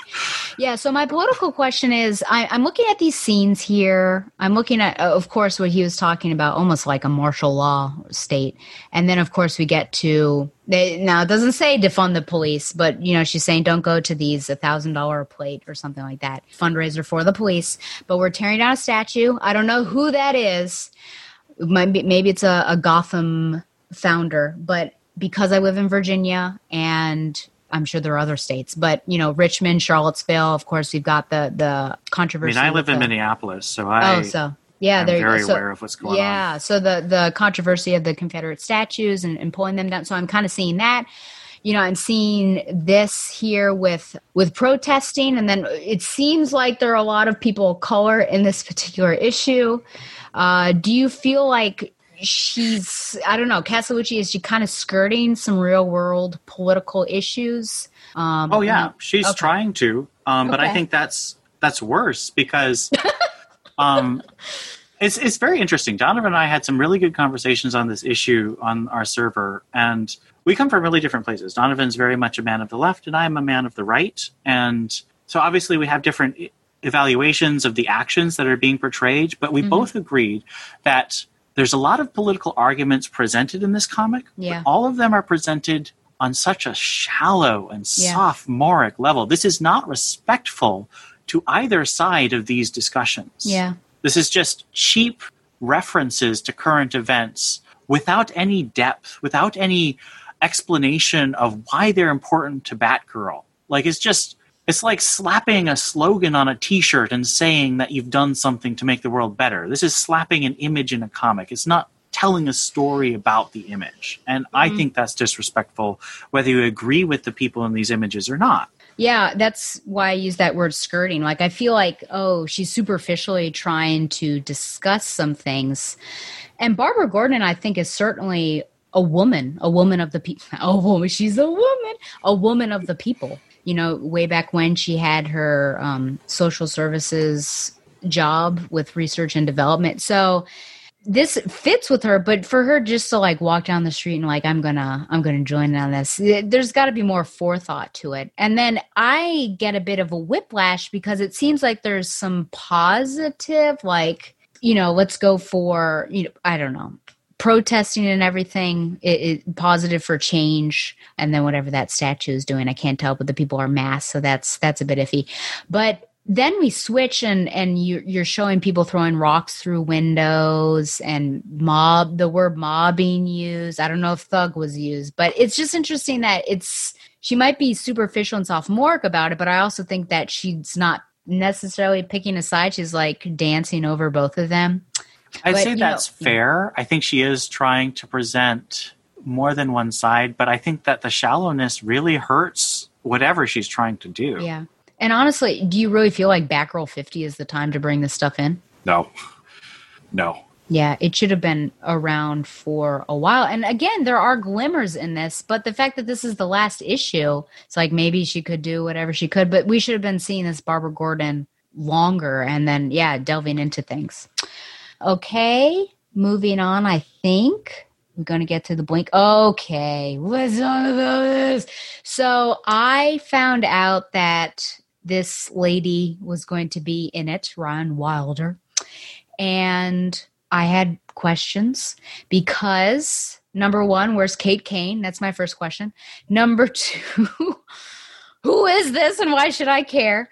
Number three, is this a 60s flashback situation where we're trying to have her in the comics and on TV? And number four, who's the intended audience? Because not everyone who watches the show is going to read and vice versa. I felt like this was, if I hadn't known the significance of Ryan Wilder, I would have been like, who the devil is this and why do I care? I'm still kind of like, why do I care? But this was, I don't know, street urchin. She's got a bad attitude. Do you have any thoughts on this? This is rather interesting. I think that this is cynical and sloppy marketing. I actually would argue that you can probably see that this was a couple pages that were thrown in later because it doesn't connect to anything before or after. So I think this could be why they have extra inkers, because they're just like, draw these extra pages and they got a different inker for it. It's just pointless. And I don't think it even worked because, as I said, when I talked to the people at my store, they said everyone was talking about the cover. The cover is the best marketing because Josh Middleton has such a good reputation and it is a gorgeous cover. Yeah. So this was marketing gone awry, and I think it's very unsatisfying. Yeah. Like, I don't know anything about Ryan Wilder that I didn't before. Like, I know that she's a black woman. I know that she is connected to the color red. Other than that, I have no information about her character. So it doesn't educate me more on who she is or what she will be in the show. So I think it's very bad marketing. And I will say, number 5, Batgirl is not Batwoman. They shouldn't be equated. So I don't know why you would throw in a little prompt for Batwoman either. Kind of makes me angry. Okay, moving on from Ryan Wilder. We've got this scene. I don't know do I have anything in this? Some things did not make me as angry as others. I was just kind of reading. Do you have any thoughts on this dinner scene? We're going there again. So many personal conversations that we've had, but we've never gotten past it. So here's yet another one. I think this was very poorly structured. Babs basically comes to a decision point in this scene and then appears as Batgirl and has her apology scene and then goes back as Barbara and has her romantic scene. And I'm just like, that's inefficient writing. Yeah. And I nothing in this scene really convinced me more that Babs was at a place or Jason was at a place where they could have the Batgirl reconciliation scene. I think that you could have just gone to the Batgirl reconciliation scene and then gone to the romance scene between Babs and Jason without this extra scene. I just think it's inefficient. It's pretty. I love Emanuela Lupacchino's art. It is gorgeous. But it's in service of just such an inefficiently written story. Yeah. It's hard for me also just to reconcile this Jason with, the Batman and Robin Jason. And I guess I should just sort of pull from my Christian life and be like, well, everyone, deserves redemption. And here he is. He's been given a chance and we should give him some grace and everything, which I guess I'm just reading this narration box. He really has been there for me and for Gotham. I'm thinking, what has he done for Gotham? I mean, he has been trying to protect Alejo. Yeah. And I think we're supposed to see that as him seeking to, because his whole thing was he was manipulating the political system in Batman Eternal so that he would become commissioner and institute martial law and all that stuff. But now he's trying to do that democratically through helping Alejo and protecting her from people like who he was. And so I can see the argument. I just don't think it's been executed super well. In this run, I think Margaret Scott did a better job of redeeming Jason because I can't remember if Margaret Scott was interested in Babs and Jason having a romantic relationship, but she was interested in sort of trying to redeem Jason. She made him a hard character. He was a harsh, and he had a dark perspective, and he did kill that one villain. Yeah, but Cormorant? Yeah, but he was acting in a way to protect a politician. He was acting. I think that there was a sense that he had made a choice to be a better person than he was in Batman Eternal. And so I appreciated that. I think they focused too much on the romance and not enough on him, being a better person in Castellucci's run. And that's hurting the scene. Yeah. Man, apologies. So many apologies in this issue. It's very interesting. Okay. And I would like to say that for all my criticism of the writing, I think that Batgirl's apology to Jason and Jason's apology to Babs were well done. I think those were good writing. I don't criticize those, and I actually will praise those. I think those were good scenes. Okay. Great, Scott. So this is rather interesting. So while I do wonder where the rest of the Bat family is, I can understand that we've got these, I guess, quote-unquote core members here. I first want to ask, what in the world? Why does Barbara remove her mask? No masks, no lies. The narration says, I want to be fully present. And Nightwing asks what she's doing. He's like, what? You all know who I am. Is this a bit weird? Is this just me? No, it's not just you. Everyone's written entirely out of character. It's so stupid. Like, why does Batman need to have this meeting? Like, that's another thing I have about that romantic thing that's interrupted. That's inefficient writing, and she gets out of it by having a completely unnecessary meeting. Like, Batman doesn't call people to say, oh, we don't have enough money anymore. Batman calls people when they're fighting the Joker or they're fighting Two-Face. He does not call to say, oh, I guess your allowance is going to get cut. So offensive to Batman. He's not this stupid. Yeah. So, I'm going to trigger warning. I'm going to defend Batman. But I will say that it's funny you called this a meeting, which it is. And then it was unnecessary is we have jokes basically. Well, as teachers, there are so many meetings, but can this meeting be done in an email? This could have been done in an email basically. But I actually find it, I don't know if offensive is the word. I use that so many times during my recap of 47, that she's offended that she's not getting money because the Barbara Gordon Batgirl I know would not want an allowance from him. She would be making it on her own. She did make it on her own with Gordon Clean Energy. So I found that really interesting that she swears about that. And no, I agree. I think that's incredibly offensive on so many levels. Because, okay, Tim's a minor. He can't get a job. So someone has to look after him financially, even if he is the superhero. Yeah. And Dick is Bruce's son. There is nothing wrong with him wanting to provide for his children. And I also agree. Babs is an independent woman. Now, I think this would have been better written if Babs had said, in her internal monologue or something, Bruce offered me a stipend. I chose not to take it because I thought that I could make it on my own. Or, Babs could just say, I also am funded for my vigilante activities only. Like, there are so many better ways to write this scene. Yeah. But instead she makes Batman look like a thoughtless jerk. Yeah. Tim and Dick look like lazy loafers when Tim is a minor. I must stress this. He is not someone who can pay for his own stuff because he can't get a job. And Dick is Bruce's son. It is not wrong for him. Yeah. This whole scene is so bad. I mean, it's basically portraying everyone like they're, I don't know, sexist, basically, that I'm not giving you the girl money. So that's kind of interesting.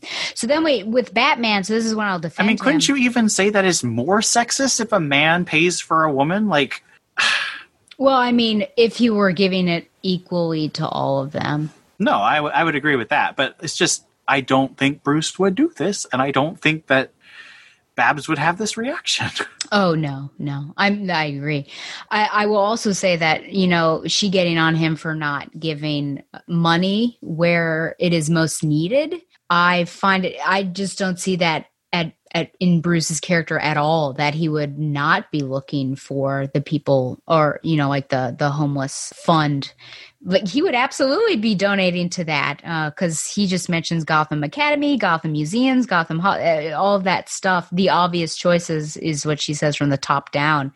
He's absolutely someone who is probably like bottom up, really looking to help those. So I will defend Batman here and say that he was made a jerk unnecessarily, and that this is really written out of character. Oh, great Scott. This is it. Oh, boy. So I can't even. I don't know if this was when I started laughing at my workplace because of how ridiculous it was, but this is probably the worst that I've ever seen Barbara written. Like, in my head, I called her a wench because I thought that she's terrible. If I use bad words, I would call her, you know what? Okay. So, and for all her stuff about masks off, I must be in the moment, she keeps her helmet on. She's so disrespectful to Dick here. Yeah. No eye contact. So let's see. No, she's just dismissive of him from the word go because he wants to talk to her and she says there's not much to talk about. He's trying to explain everything. And, you know, I think I should get a pass. She says, for fighting me in a cage, for blaming me about the hospital, for forgetting me. And then he's like, that was the Joker. You know that. So for someone who's gone through trauma herself and also has had, you know, some bad moments and people have forgiven her, should she not be more empathetic and understanding of his plight? And Dick Grayson, of all people, you know, with whom she's got an extremely intimate relationship, whether it's romantic or not. And then what is she doing? Spinning around on her motorcycle. I've never seen Barbara Gordon act as much of a jerk as I have here. I don't know if it's worse than I've ever seen Batman, but it's just really bad. And then she throws B, is that her name? B in his face of, you know, oh my. And then the worst line though, people, is do the work, earn my friendship again. That's the worst. Man, forgive him. See, there's no grace. There's no grace in this issue is one of the biggest stuff. Yeah, let's keep it strictly professional. This is the worst I have ever seen Barbara Gordon written. The worst person that I would not want to associate with. I would not want to read this. Oh, someone's coming up the stairs. What do you think about this particular? Well, I 100% agree with everything you just said. Babs is so poorly characterized. And I also want to highlight that line where Dick was like, oh, I think I should get a pass for this. Like, that is writing Dick to be as unsympathetic as possible. That is such a clumsy and ugly line for him to say. Like, the Dick Grayson I know would be apologetic, even though it wasn't his fault. And the Barbara Gordon I know would be like, we come from a shared place of trauma. If she needed time, she'd say, I need time, but you weren't yourself. Like, she would know. This is beyond a lack of understanding of these characters. This scene is pointless. What point does it serve other than to show that Babs and Dick aren't going to be together? Maybe that's the point. They wanted to hammer home that Jason and Babs are right for each other, so Dick is a clueless idiot and Barbara is a cruel wench. Like, It makes both of them look terrible and so unnecessarily. Yeah. And then what makes it worse is that the very next page, we see her thoughts. And what does she say here? My little zoom is in the way here. I want to help Gotham in all the ways I can. And in order to really help, one has to really listen. ways that go beyond defeating villains and using my fists, helping with mental health issues with compassion. So the very next page, she's hypocritical to what, she had. I mean, that's what we want her to say. We want that Barbara Gordon, but that's certainly the far cry from what we had seen before. So very bizarre.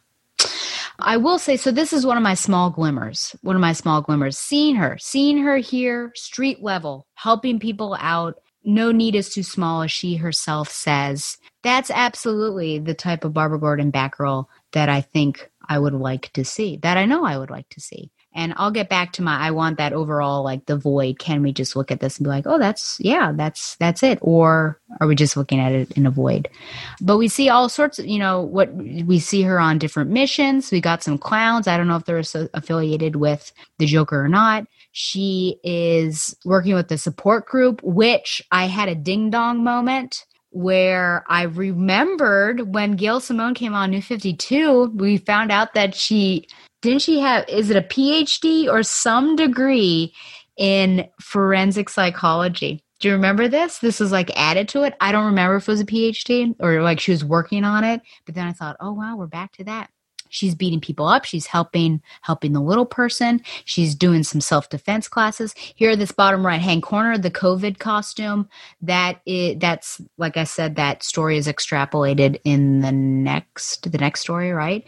Helping the GCPD with security. Like, that's absolutely. I mean, do you agree or disagree with that this, looking at this, we're getting to the essence of Barbara Gordon Batgirl, this vignette. And the frustrating thing is, This whole series could have been like The Run. Instead of going into a weird alternate dimension and fighting a dragon and having a horrible Killing Joke retelling, we could have had an issue about Babs starting a self-defense clinic. We could have an issue about, I'm not a fan of the Vi Ross story, but that could have been its own issue, and it would have probably been better than the alternate dimension story. Yeah. Babs doing tech support for the GCPD, that could have been an issue too. Like, all of this could have been The Run, but instead it's a montage, and we got a run where Babs is reactive and consistently incompetent. Yeah. I just remember that at the end of 49, didn't she quit? Yes, she did, but this issue makes no reference to it, so I completely forgot. Okay. That's why, I was bringing it up. It's as if she never quit. Okay. This just gets to this particular scene here. I too think that it is well done. I think it's well choreographed. I think, for once it is pretty authentic and getting to the heart of these particular characters. Though, if this had happened, I would like it for it to have been the one and only time. But I feel like we've been repetitively doing these have a come to Jesus heart to heart sort of moment between these two characters that it's just so much. It's been too much. So had it been once, I think it would have been great, but they saved the last one for like the third time, and that's issue 50. Well, and here's a frustrating thing. I think this is a good scene, but I'm frustrated with the motivation that I feel like Babs has been in a place for quite a while where she could apologize to him, and I don't like that it's motivated by romantic feelings. Like, I feel like Babs should have felt like the right time was when she saw him, working for Alejo and trying to make the city a better place in a legitimate way. Mm-hmm. So even in the good stuff, Castellucci has structured it in a frustrating way. Yeah. And I think it was this one that I was talking about, that she felt like she could change herself for Jason and for the city. And I can see it, I think, for Gotham, changing your tactics, morphing to whatever the need the city is. But to do that for a guy, I think sends a bad message. So I do have an issue with that. We do get, this romantic scene, of course. So they're giving it a real go. I don't know what that's going to look like in Batman, to be honest. I guess we'll find out. So Alejo, she's still working there. She should have been fired, honestly. But this is actually a character that I felt like, because this is just issue 50, so we can say it, I feel like there are so many loose threads. She seemed to have a good mission, and now it got jumbled up. I don't know, somehow. Like, it seemed like she had a positive mission, and then there was something sort of fishy going on. I think this was all in Margaret Scott, but nothing was really fleshed out, and then we kind of lost track of her, and now we're just ending. I mean, I guess she's coming back to her initial mission, but Do you feel like this character, was there any positive bright spot for you with Alejo, or did we reach anything? Was she compelling to you? Do you feel like there were aspects that we should have explored but weren't explored? Alejo didn't do much for me as a character because I don't think she ever was real enough to the writers. I know it's a comic, and that scenes where you focus, where you explain just how much of a politician's life is fundraising. Like this comment about the cops are having a dinner, it's $1,000 a plate. 50% of an elected politician's time is spent trying to raise money. It is required. I don't like that, but all politicians do it. It doesn't matter what party you are. You have to raise money, because if you don't, you won't be able to continue trying to make legislative changes. So treating fundraising like a dirty thing when it is quite literally mandatory just shows how shallow the understanding of politics is in this comic. And so that's what I mean about Alejo not feeling real. They don't give her the real dilemmas. They give her these fake dilemmas where there's a clear right choice. That's not how politics works. Mm-hmm. That's not how you make a politician interesting. Like, I think that The West Wing is an overly idealized portrayal of politicians, but even that shows that there is no just one right answer. This comic always portrays Alejo as having the right answer, and there's no difficulty in finding it except for this manufactured difficulty that, oh, she's lost her way. No, she has responsibility. She has things she has to do as a politician, and portraying that as if it's bad and all she needs to do is kick back and hang with the people, that's not what a politician does. That's not how a politician actually makes changes. Yeah. And I just wonder when she got off track on her initial mission, because it seems like she was going to be good for the city, and then it just took a turn. Well, I think Castellucci's been seeding in elements when Alejo's been there, but as I said, it's these false dilemmas where there's always the right choice, so it doesn't feel real. So, yeah. And I think there was a potential for Barbara to step into that congressional seat. I feel like, I mean, I don't know, maybe it was not allowed, but there were opportunities to be sure. But it's just interesting to see her on the sidelines, not doing much. I mean, she was technically supposed to be kind of the social media advocate, which is interesting. And I will say that, well, I guess I'll wait till the next issue, but there's something weird that was written that didn't seem in line with Alejo at all. But the rock through the window, look at all that. Okay, so I would say with this, it's very interesting. Man, how easy was it for Jim to turn around? And then I say James Gordon character assassination was his entire run, I would say, of Batgirl.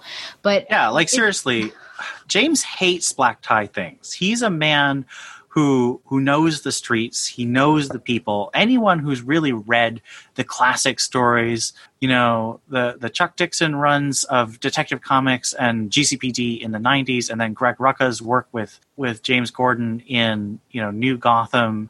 He's a man of great compassion, great empathy, and he understands. And he's also just not a fussy guy. So this idea that he's like, I'm a man, I'm the establishment, that's not Jim. That's not who he is. Mobs are dangerous. They can turn when you least expect it. You're on the wrong side, Barbara. This was all, kind of political. I was reading it like that, current events, basically. But she's able to convince him, you know, you have the experience that our side needs. I need Jonastad. And then he actually does. He does, even though I think it's interesting, Alejo is welcoming because I think they had a poor relationship. So that's an interesting change. But do you feel like this... it makes sense. Yeah, of course it would take just a couple words and he would join that side. Well, it doesn't even deal with the central conflict of James thinking that a Batgirl killed his son. Like, it's so shallowly resolved. Nothing of substance is dealt with. I mean, to be honest, this story, I think, is several short little stories put together. Short scenes that don't really transition from one to the other. But we get to this. This is my last glimmer moment. Let's see here. My idea of this is the last page. My idea of how to be there for Gotham has grown over the years. And one day my implant won't work anymore or I'll grow old. And I'm figuring out a way to use all my skills to truly help in a meaningful way. But no matter what the future brings in any of my guises, I know I will always be of service. I've always known that being a hero doesn't always mean wearing a mask. Gotham, come with me. I'm always yours. That right there, for me, is pitch perfect Barbara Gordon Batgirl. Agree or disagree?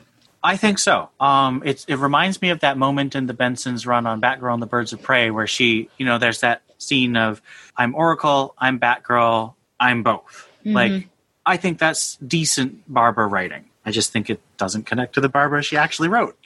No, it doesn't. I mean, the fact that it's, the final page of the first story of the last issue is a problem. But, when I read this, I'm looking at being a congresswoman, losing that congressional seat. Well, I'm not just going to sit here and wallow. I'm going to work, with social services department. I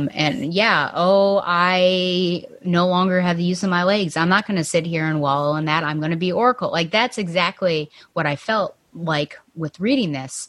But it's hard because this is where the void question comes into. I was sort of thinking about that, because can we just look at the scene and be like, this is great? Or is it just, it's hard to do that because of this entire run of the rest of this issue. Can you not look at this and be like, yeah, this is great, without thinking about the rest of what's been going on?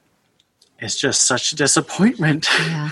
I was really hoping that I could buy this comic and have like a nice capper to a run that otherwise I thought was disappointing. Yeah. And I couldn't. This isn't a comic I'd be happy to have in my collection. Yeah. And we'll talk about her legacy at the end for sure. We're going to rate the whole issue, so we won't do that. I'll probably ask you how each of the stories rank in order. We're not going to go page by page and stay centered. I just really wanted to do that with the first story. But as much as I disliked the first story, I have some real issues with her characterization here. The different personas, she feels like she needs to modify herself given the situations. Dick is saying very strange things to her. Stay back, Batgirl. I'd die if anything happened to you. All of a sudden, she is working with the JSA JLA, where there wasn't any rumbling of that before. I would have liked to have known that. Why would anyone confuse her with Hawk Girl? I found that offensive. The Supergirl situation was almost comical, but it's still offensive, because I was thinking back to Crisis on Infinite Earths, because Marsh Manhunter's like, oh, we got this, Batgirl, Supergirl's with us. In what world is Supergirl a substitute for Batgirl? They have completely different skill sets. Yeah, that's nonsensical. I couldn't tell you. Man-Bat appears in the picture. Is he running around the Bat universe? Yeah, he's actually sort of an anti-hero with Justice League Dark. Oh, good to know. It did flash back to the Bronze Age for me, so I enjoyed that. But yeah, this whole, oh my gosh, and the fact she's bemoaning the fact she doesn't have a rogues gallery. And I was thinking to myself, who are you? Yes, you do have a rogues gallery. Yeah. Oh my goodness, I was so offended by that. She has so many rogues. Yeah, but now she's got the COVID Avenger, so she... yeah, that's a stellar addition to her rogues. I don't know if that's her name, but it looks like a COVID sort of thing. So but Vi Ross, that's such a... Well, is there something I should know about this particular person? No, I mean, they're created for this thing, but Vi Ross is a pun. Like, it's just a lazy pun for virus. Yeah. So I don't even know. This is what I was like, blink and you miss it. All of a sudden, she's looking at this poll worker, and she gathers from that one panel that this poll worker is obviously the COVID Avenger. And I got very confused. Like, how did she come up with all that she's the person? Because the writer told her. Okay. That sounds good to me. It's like in the Muppets movie. We read the script. Oh, gosh. Alejo, this is what I was talking about. Alejo voted to close a free clinic. That confused me, because that doesn't sound like her platform. No. Like, again, it's these stupid false conflicts where there's the right choice and the wrong choice, and if a character is lost their way, they choose the wrong choice, and it's inexplicable because all right-thinking people think it's just shallow political writing. Yeah.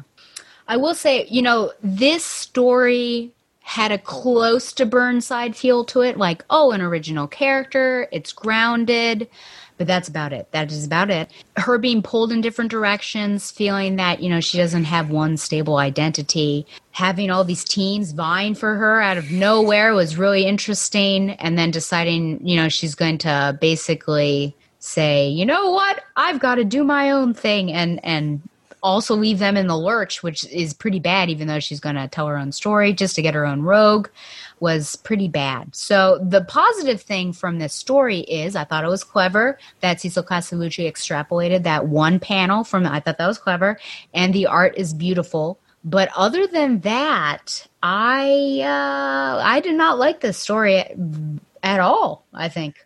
I agree. The way they character assassinated Babs to be so... I mean, she's just... It's like one of those rom-coms where it's like, oh, my boss is so mean to me. But Babs doesn't work for these people. And Martian Manhunter would not be so stupid as to say, oh, yes, we have Supergirl. We don't need Batgirl. That's assassination of Martian Manhunter's character. He's a Justice League member who cares about justice. He wouldn't do that. Yeah.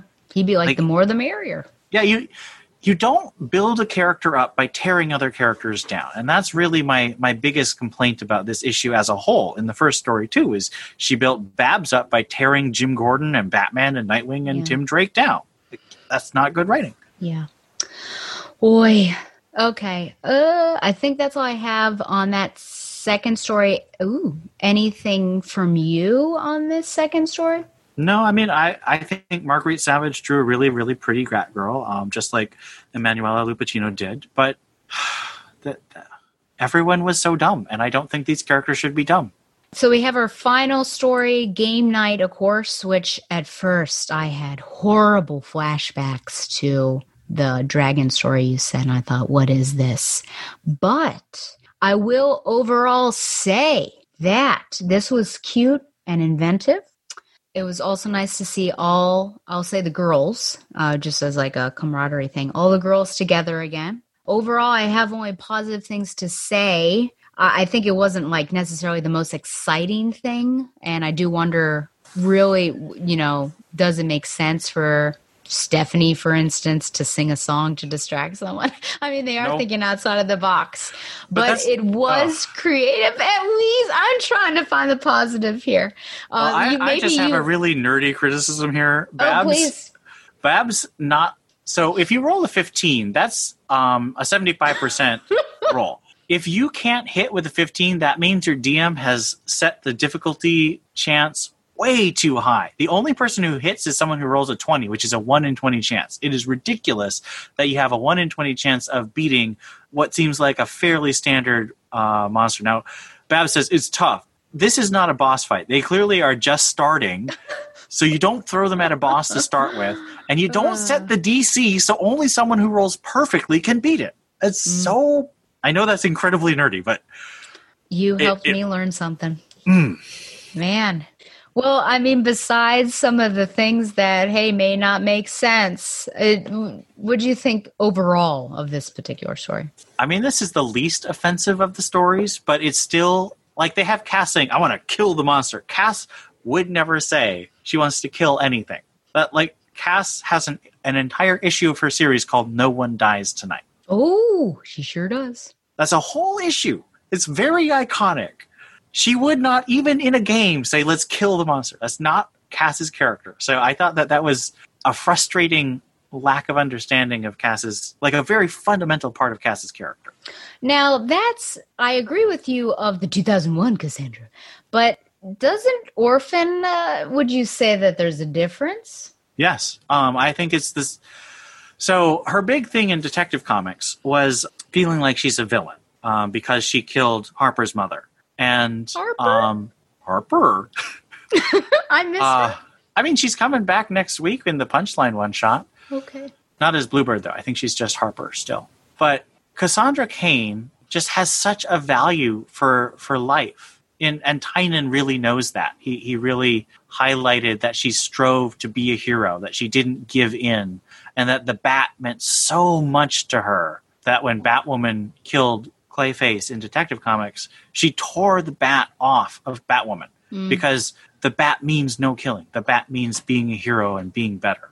And so I think that is still really important to her in the current continuity. I will say, just as someone who is interested, that's like the wrong term, but who has a passion for fighting against human trafficking. It was a really weird phrasing, this one bubble. It says, inside there are a bunch of kids, looks like they're trafficking. So just to be more specific with the pronouns that you use, maybe they're being trafficked, or maybe the men in there are trafficking the kids, just like, because not many people know what human trafficking is. Hey, newsflash people, slavery still exists, and that's what human trafficking is. So that's just like a little nitpick from someone who cares about that. But, honestly, to see these girls together again, I mean, I really liked it. It's not like an amazing story, but just the fact that they were together and it was fun and uplifting, I thought was a positive aspect to it. And then they come home and they hang out, which is great. But all of a sudden, even though she was Oracle, she decided to put on her Batgirl outfit, which was bizarre. And then she's back to normal here. Well, I guess all of them are. Okay. Anything else on this final story? I was a little disappointed that Steph and Cass had a whole story about them putting the bat on their costumes, and then it's not on here, so I thought that was a little disappointing. Possibly this issue was, penciled before that decision was made, because that was made fairly late in the editorial process. Mm-hmm. But it is disappointing. Look at that. Oh, Gotham love story, shipperific. I'll have to look that up. That looks like kind of a fun story. I know. I have no idea what it's about, but can her love thaw his frozen heart? That sounds amazing. Okay, well, sir, got some wrap-up questions on this. We'll rate it, and then we'll speed towards the end of this episode. Issue 50, it's in the books. Batgirl, it's over with. I don't know for how long. What legacy does Batgirl... Oh, wow. What legacy does Batgirl leave behind? I think she leaves a legacy of reactiveness and incompetence for the last least year. Okay. Reactive. Wow. And who are these people? Can you say guest starring blank and blank? Like this person? Okay. We're going to It is my housemates. Okay. Well, did they know that you're going to be doing this? They did, but unfortunately I'm in a high traffic area. That's okay. Did they know that they were going to be on the YouTube? Uh-huh. Sorry. Okay. Well, guest starring Anonymous 1 and Anonymous 2. Thank you for joining us. Okay. Oh boy. Yeah. What legacy does she leave behind? I think, let's look at this with new reader eyes and also veteran eyes. So veteran eyes, I think she leaves behind a legacy of constantly trying to restart her life and not necessarily understanding who she is deep down, I would say. Just a confused Batgirl. Did you use that word? That is the most positive way I could say what I said. I still stand by reactive and incompetent. Reactive and incompetent, yeah. New reader eyes. I wonder about this. Maybe someone who does fail. Like maybe she's the most human Batgirl that there's been. Like really human, flawed, and is just constantly trying to reshape herself and be better. Maybe that's the new reader eye. I don't know. It'd be interesting to talk to the gentleman who had been doing the reviews to see what he would say. But they're disparate runs. I mean, so it started with Hope Larson, and that was all about let me globetrot around Eastern Asia, or just Asia, I suppose. Oh, I think it was Eastern Asia.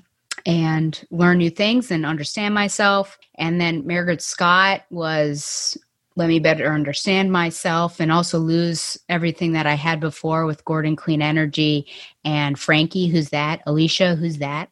And then with this run, I guess it was trying to understand herself and pushing people away. Interesting. That's if I were to analyze that. So it's yeah. Yeah, I don't know. But Batman, that Batman 100, that's a powerful image of her taking off her mask and stepping up and being Oracle. I mean, I just want her to be a strong character again. She's just so wishy-washy. And that's really what I mean by reactive. She doesn't make plans. She has stuff happen to her, and then she reacts to the stuff that happens to her. The Oracle and the Barbara Gordon that I know, like Batgirl Year One, still my favorite Barbara Gordon Batgirl story. I love Birds of Prey better for the Oracle stuff, but for Batgirl Year One is my favorite. Mm-hmm. And she's constantly making plans. She does have to improvise and change on the fly, but she has plans. She does research. She's not just responding to things. Mm-hmm. And that's what I love about a mature hero like Barbara Gordon. And that was her first story. Like, she came in with so much intellect and so much to prove. And I think she did prove herself. And I think this whole 50-issue run is her unproving herself. Yeah. Yeah. I did ask the question, what would people find in reading this in the future when they find it in the quarter bin? Well, it's definitely going to be in the quarter bin, except for the Middleton variant covers. Those will probably still go. Yeah. I think... I don't know, because I go back and I read like the Chuck Dixon Robin comics, which is a similar type of story where it's a lot of villains of the week fighting some gangsters, and it's not like super serious stakes, but those tend to be much more consistently fun because Tim was written to be likable but flawed, whereas Babs is supposed to be likable but flawed, but she's just not very likable in most of these, especially the last year of stories. Yeah. I mean, there are people that are intentionally jerks, like Guy Gardner or Damian Wayne. And to have, my beloved Barbara Gordon act the way that she did in this particular issue just blows my mind and breaks my heart. I don't know if it's worth 25 cents. It would be interesting. I wonder, you went through the Stephanie, and the nice thing about doing that is that there's this consistency because you could read it. Were you reading it one a week? Is that how you did it? Yeah, I read one a week for 34 weeks. Okay, because I had some extra issues in it. Oh, gotcha. So that's nice, just because you're not having that month wait. Like if I were to start back and read from Hope Larson to the end, every week maybe or every day as you're doing currently with Hawkman, I just feel like my mind would be boggled. Like there's not really a consistency. You could have been a new reader for each run, each author, and I think you would have been fine because it was just like everyone's starting over. It was like a number 0 every time. My final question, what do you think? Well, how does it compare with other runs? I think we can skip that. We both know what that is. But actually, I want to ask you because Carolyn and I both agree that I think this is probably the worst Barbara Gordon that we have read. How would you rank this particular run? I'm talking about the Castellucci, unfortunately. But I would tend to agree. I think that it has... I think it is fair to say that there were editorial dictates. Like Oracle being a villain was an editorial dictate, and Joker being in it was an editorial dictate. Mm-hmm. But I still look at the dialogue she gave Babs, and it's very low quality craftsmanship. Yeah, I do not think that this is something that certainly long-time Barbara fans will look back at with pleasure. I have had conversations, like our reviewer for Batman Universe, he does like it. We have another person on the Discord who likes it. I moderate the Batgirl subreddit, and we have a couple people who are really sad that this run is ending. They really are enjoying it. So I know there are people out there who will look on this fondly, and that means there will be people who pick it up and have a good experience. Mm-hmm. I don't think if you cut your teeth on Oracle that you'll have the same experience. I just think that this isn't going to give you that pleasure of recognizing Barbara Gordon. Yeah. Do you feel like we've been too harsh on it? No. Or hard on it? Okay. I wondered if we were biased. Like I was very biased. Yeah. I was very biased against the run because it started with Oracle as a villain. And I am offended by that because it is taking a disabled hero who was so inspiring. She took, one of the greatest traumas, apart from being killed, of course, and just made it a symbol of hope. Like she is almost, I would say, Batman level in terms of the level of inspiration I get from her story. So that did bias me against the run to start with, but I wanted to see Jason done well, so I would give Jason a lot of extra credit in every issue he was in, and I tried to see, because I really like Jason, as we saw in this Birds of Prey issue we covered today, and I wanted to see a chance for him to come back to that, seasoned private eye good guy.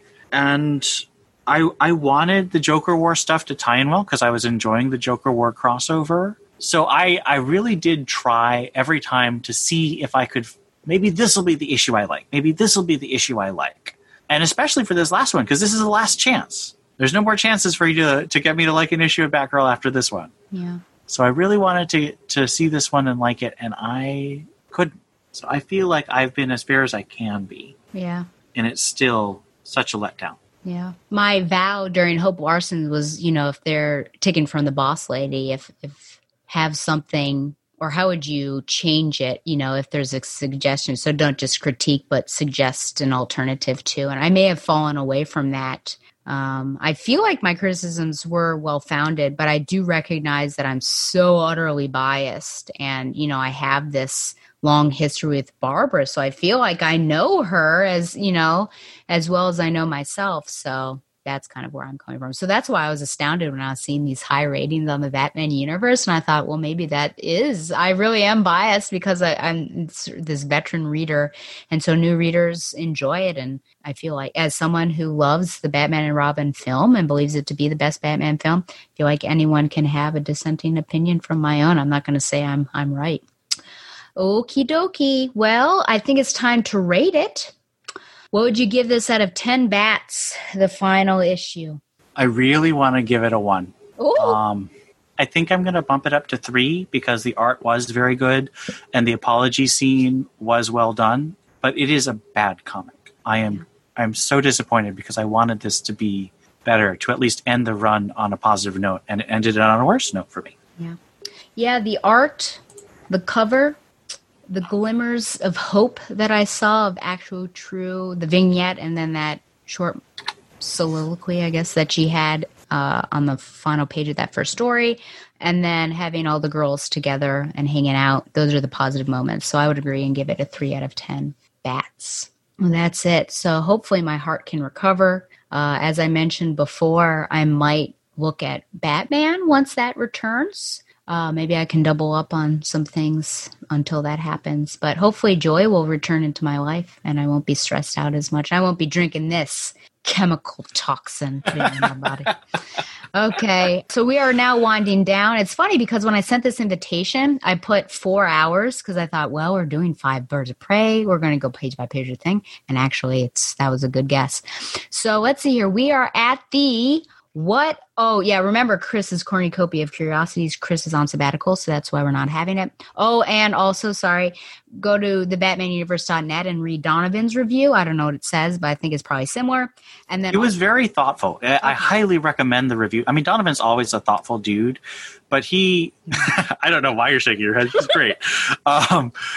But I think he really pointed out, and I think it's good because, as I said, I'm a man of the right, so my political perspective is going to be very different from his. So check that out for a different look at it that I think still makes very valid criticisms. Okay. And then I know that Carolyn Coco was on another show called Talking Comics, and she talks about it. I have yet to listen. I did tell her I'm not going to listen until I talk about it on Thursday. So there's another. But again, those are 2 opinions that are going to be the same. We might point out different things, but I'm not sure. You should link that in the show notes. Oh, yeah, I Carolyn's could. Yeah. podcast. Go over there. Yeah.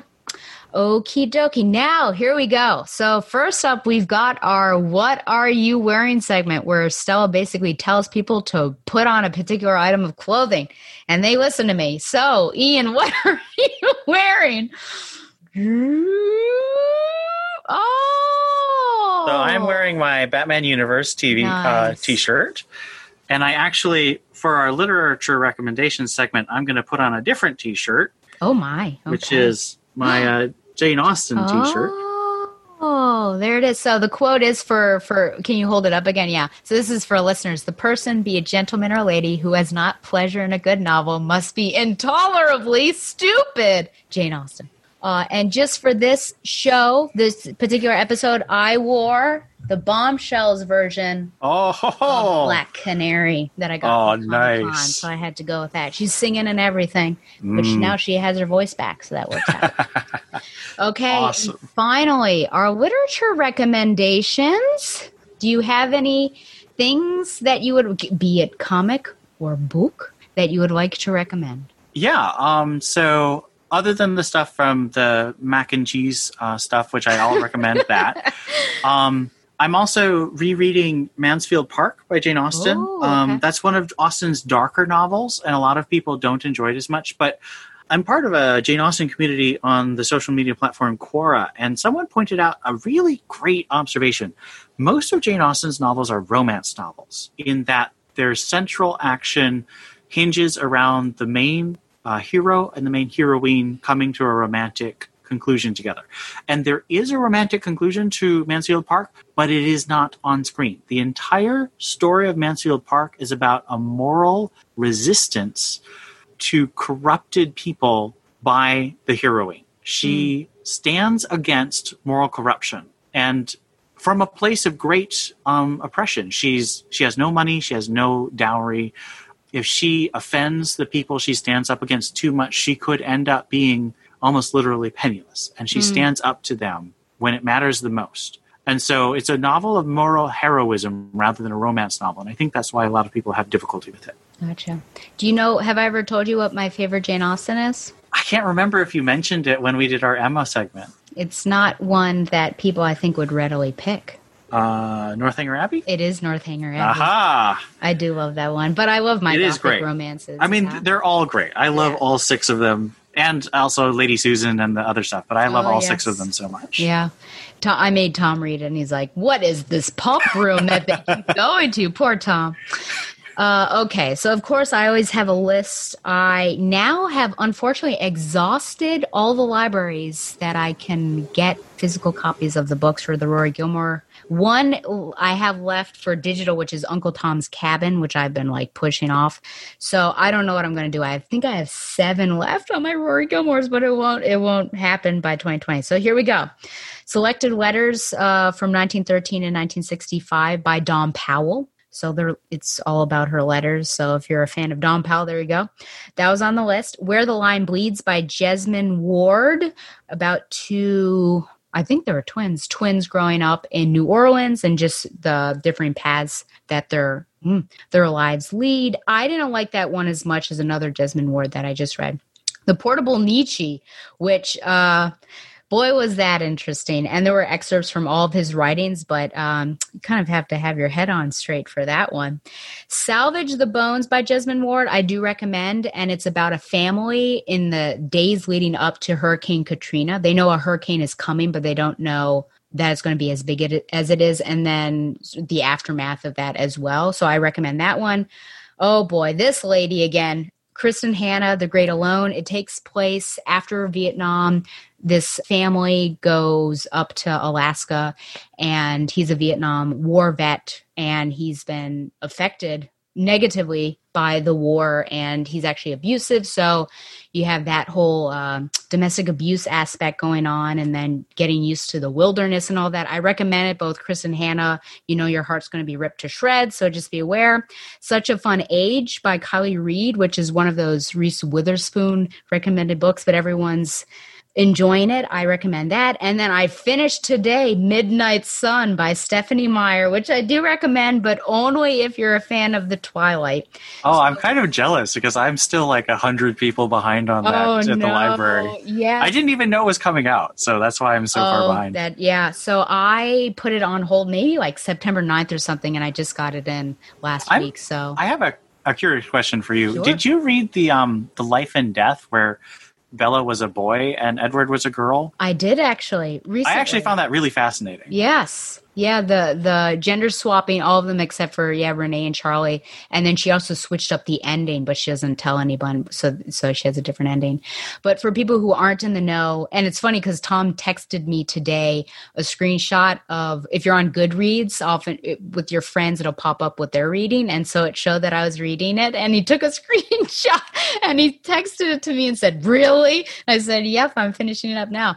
But it is basically Twilight, so book 1, but it's an Edward's perspective, and it's been years since she started. I was in college, maybe my second year, when she was working on it, and then, if I recall correctly, what she had been working on leaked, and then she was just like you did it to yourself. I'm not going to write any more of it. And then she came back and finished it up. If I remember correctly, kind of one of those things like, you did it to yourselves. Now you're getting punished.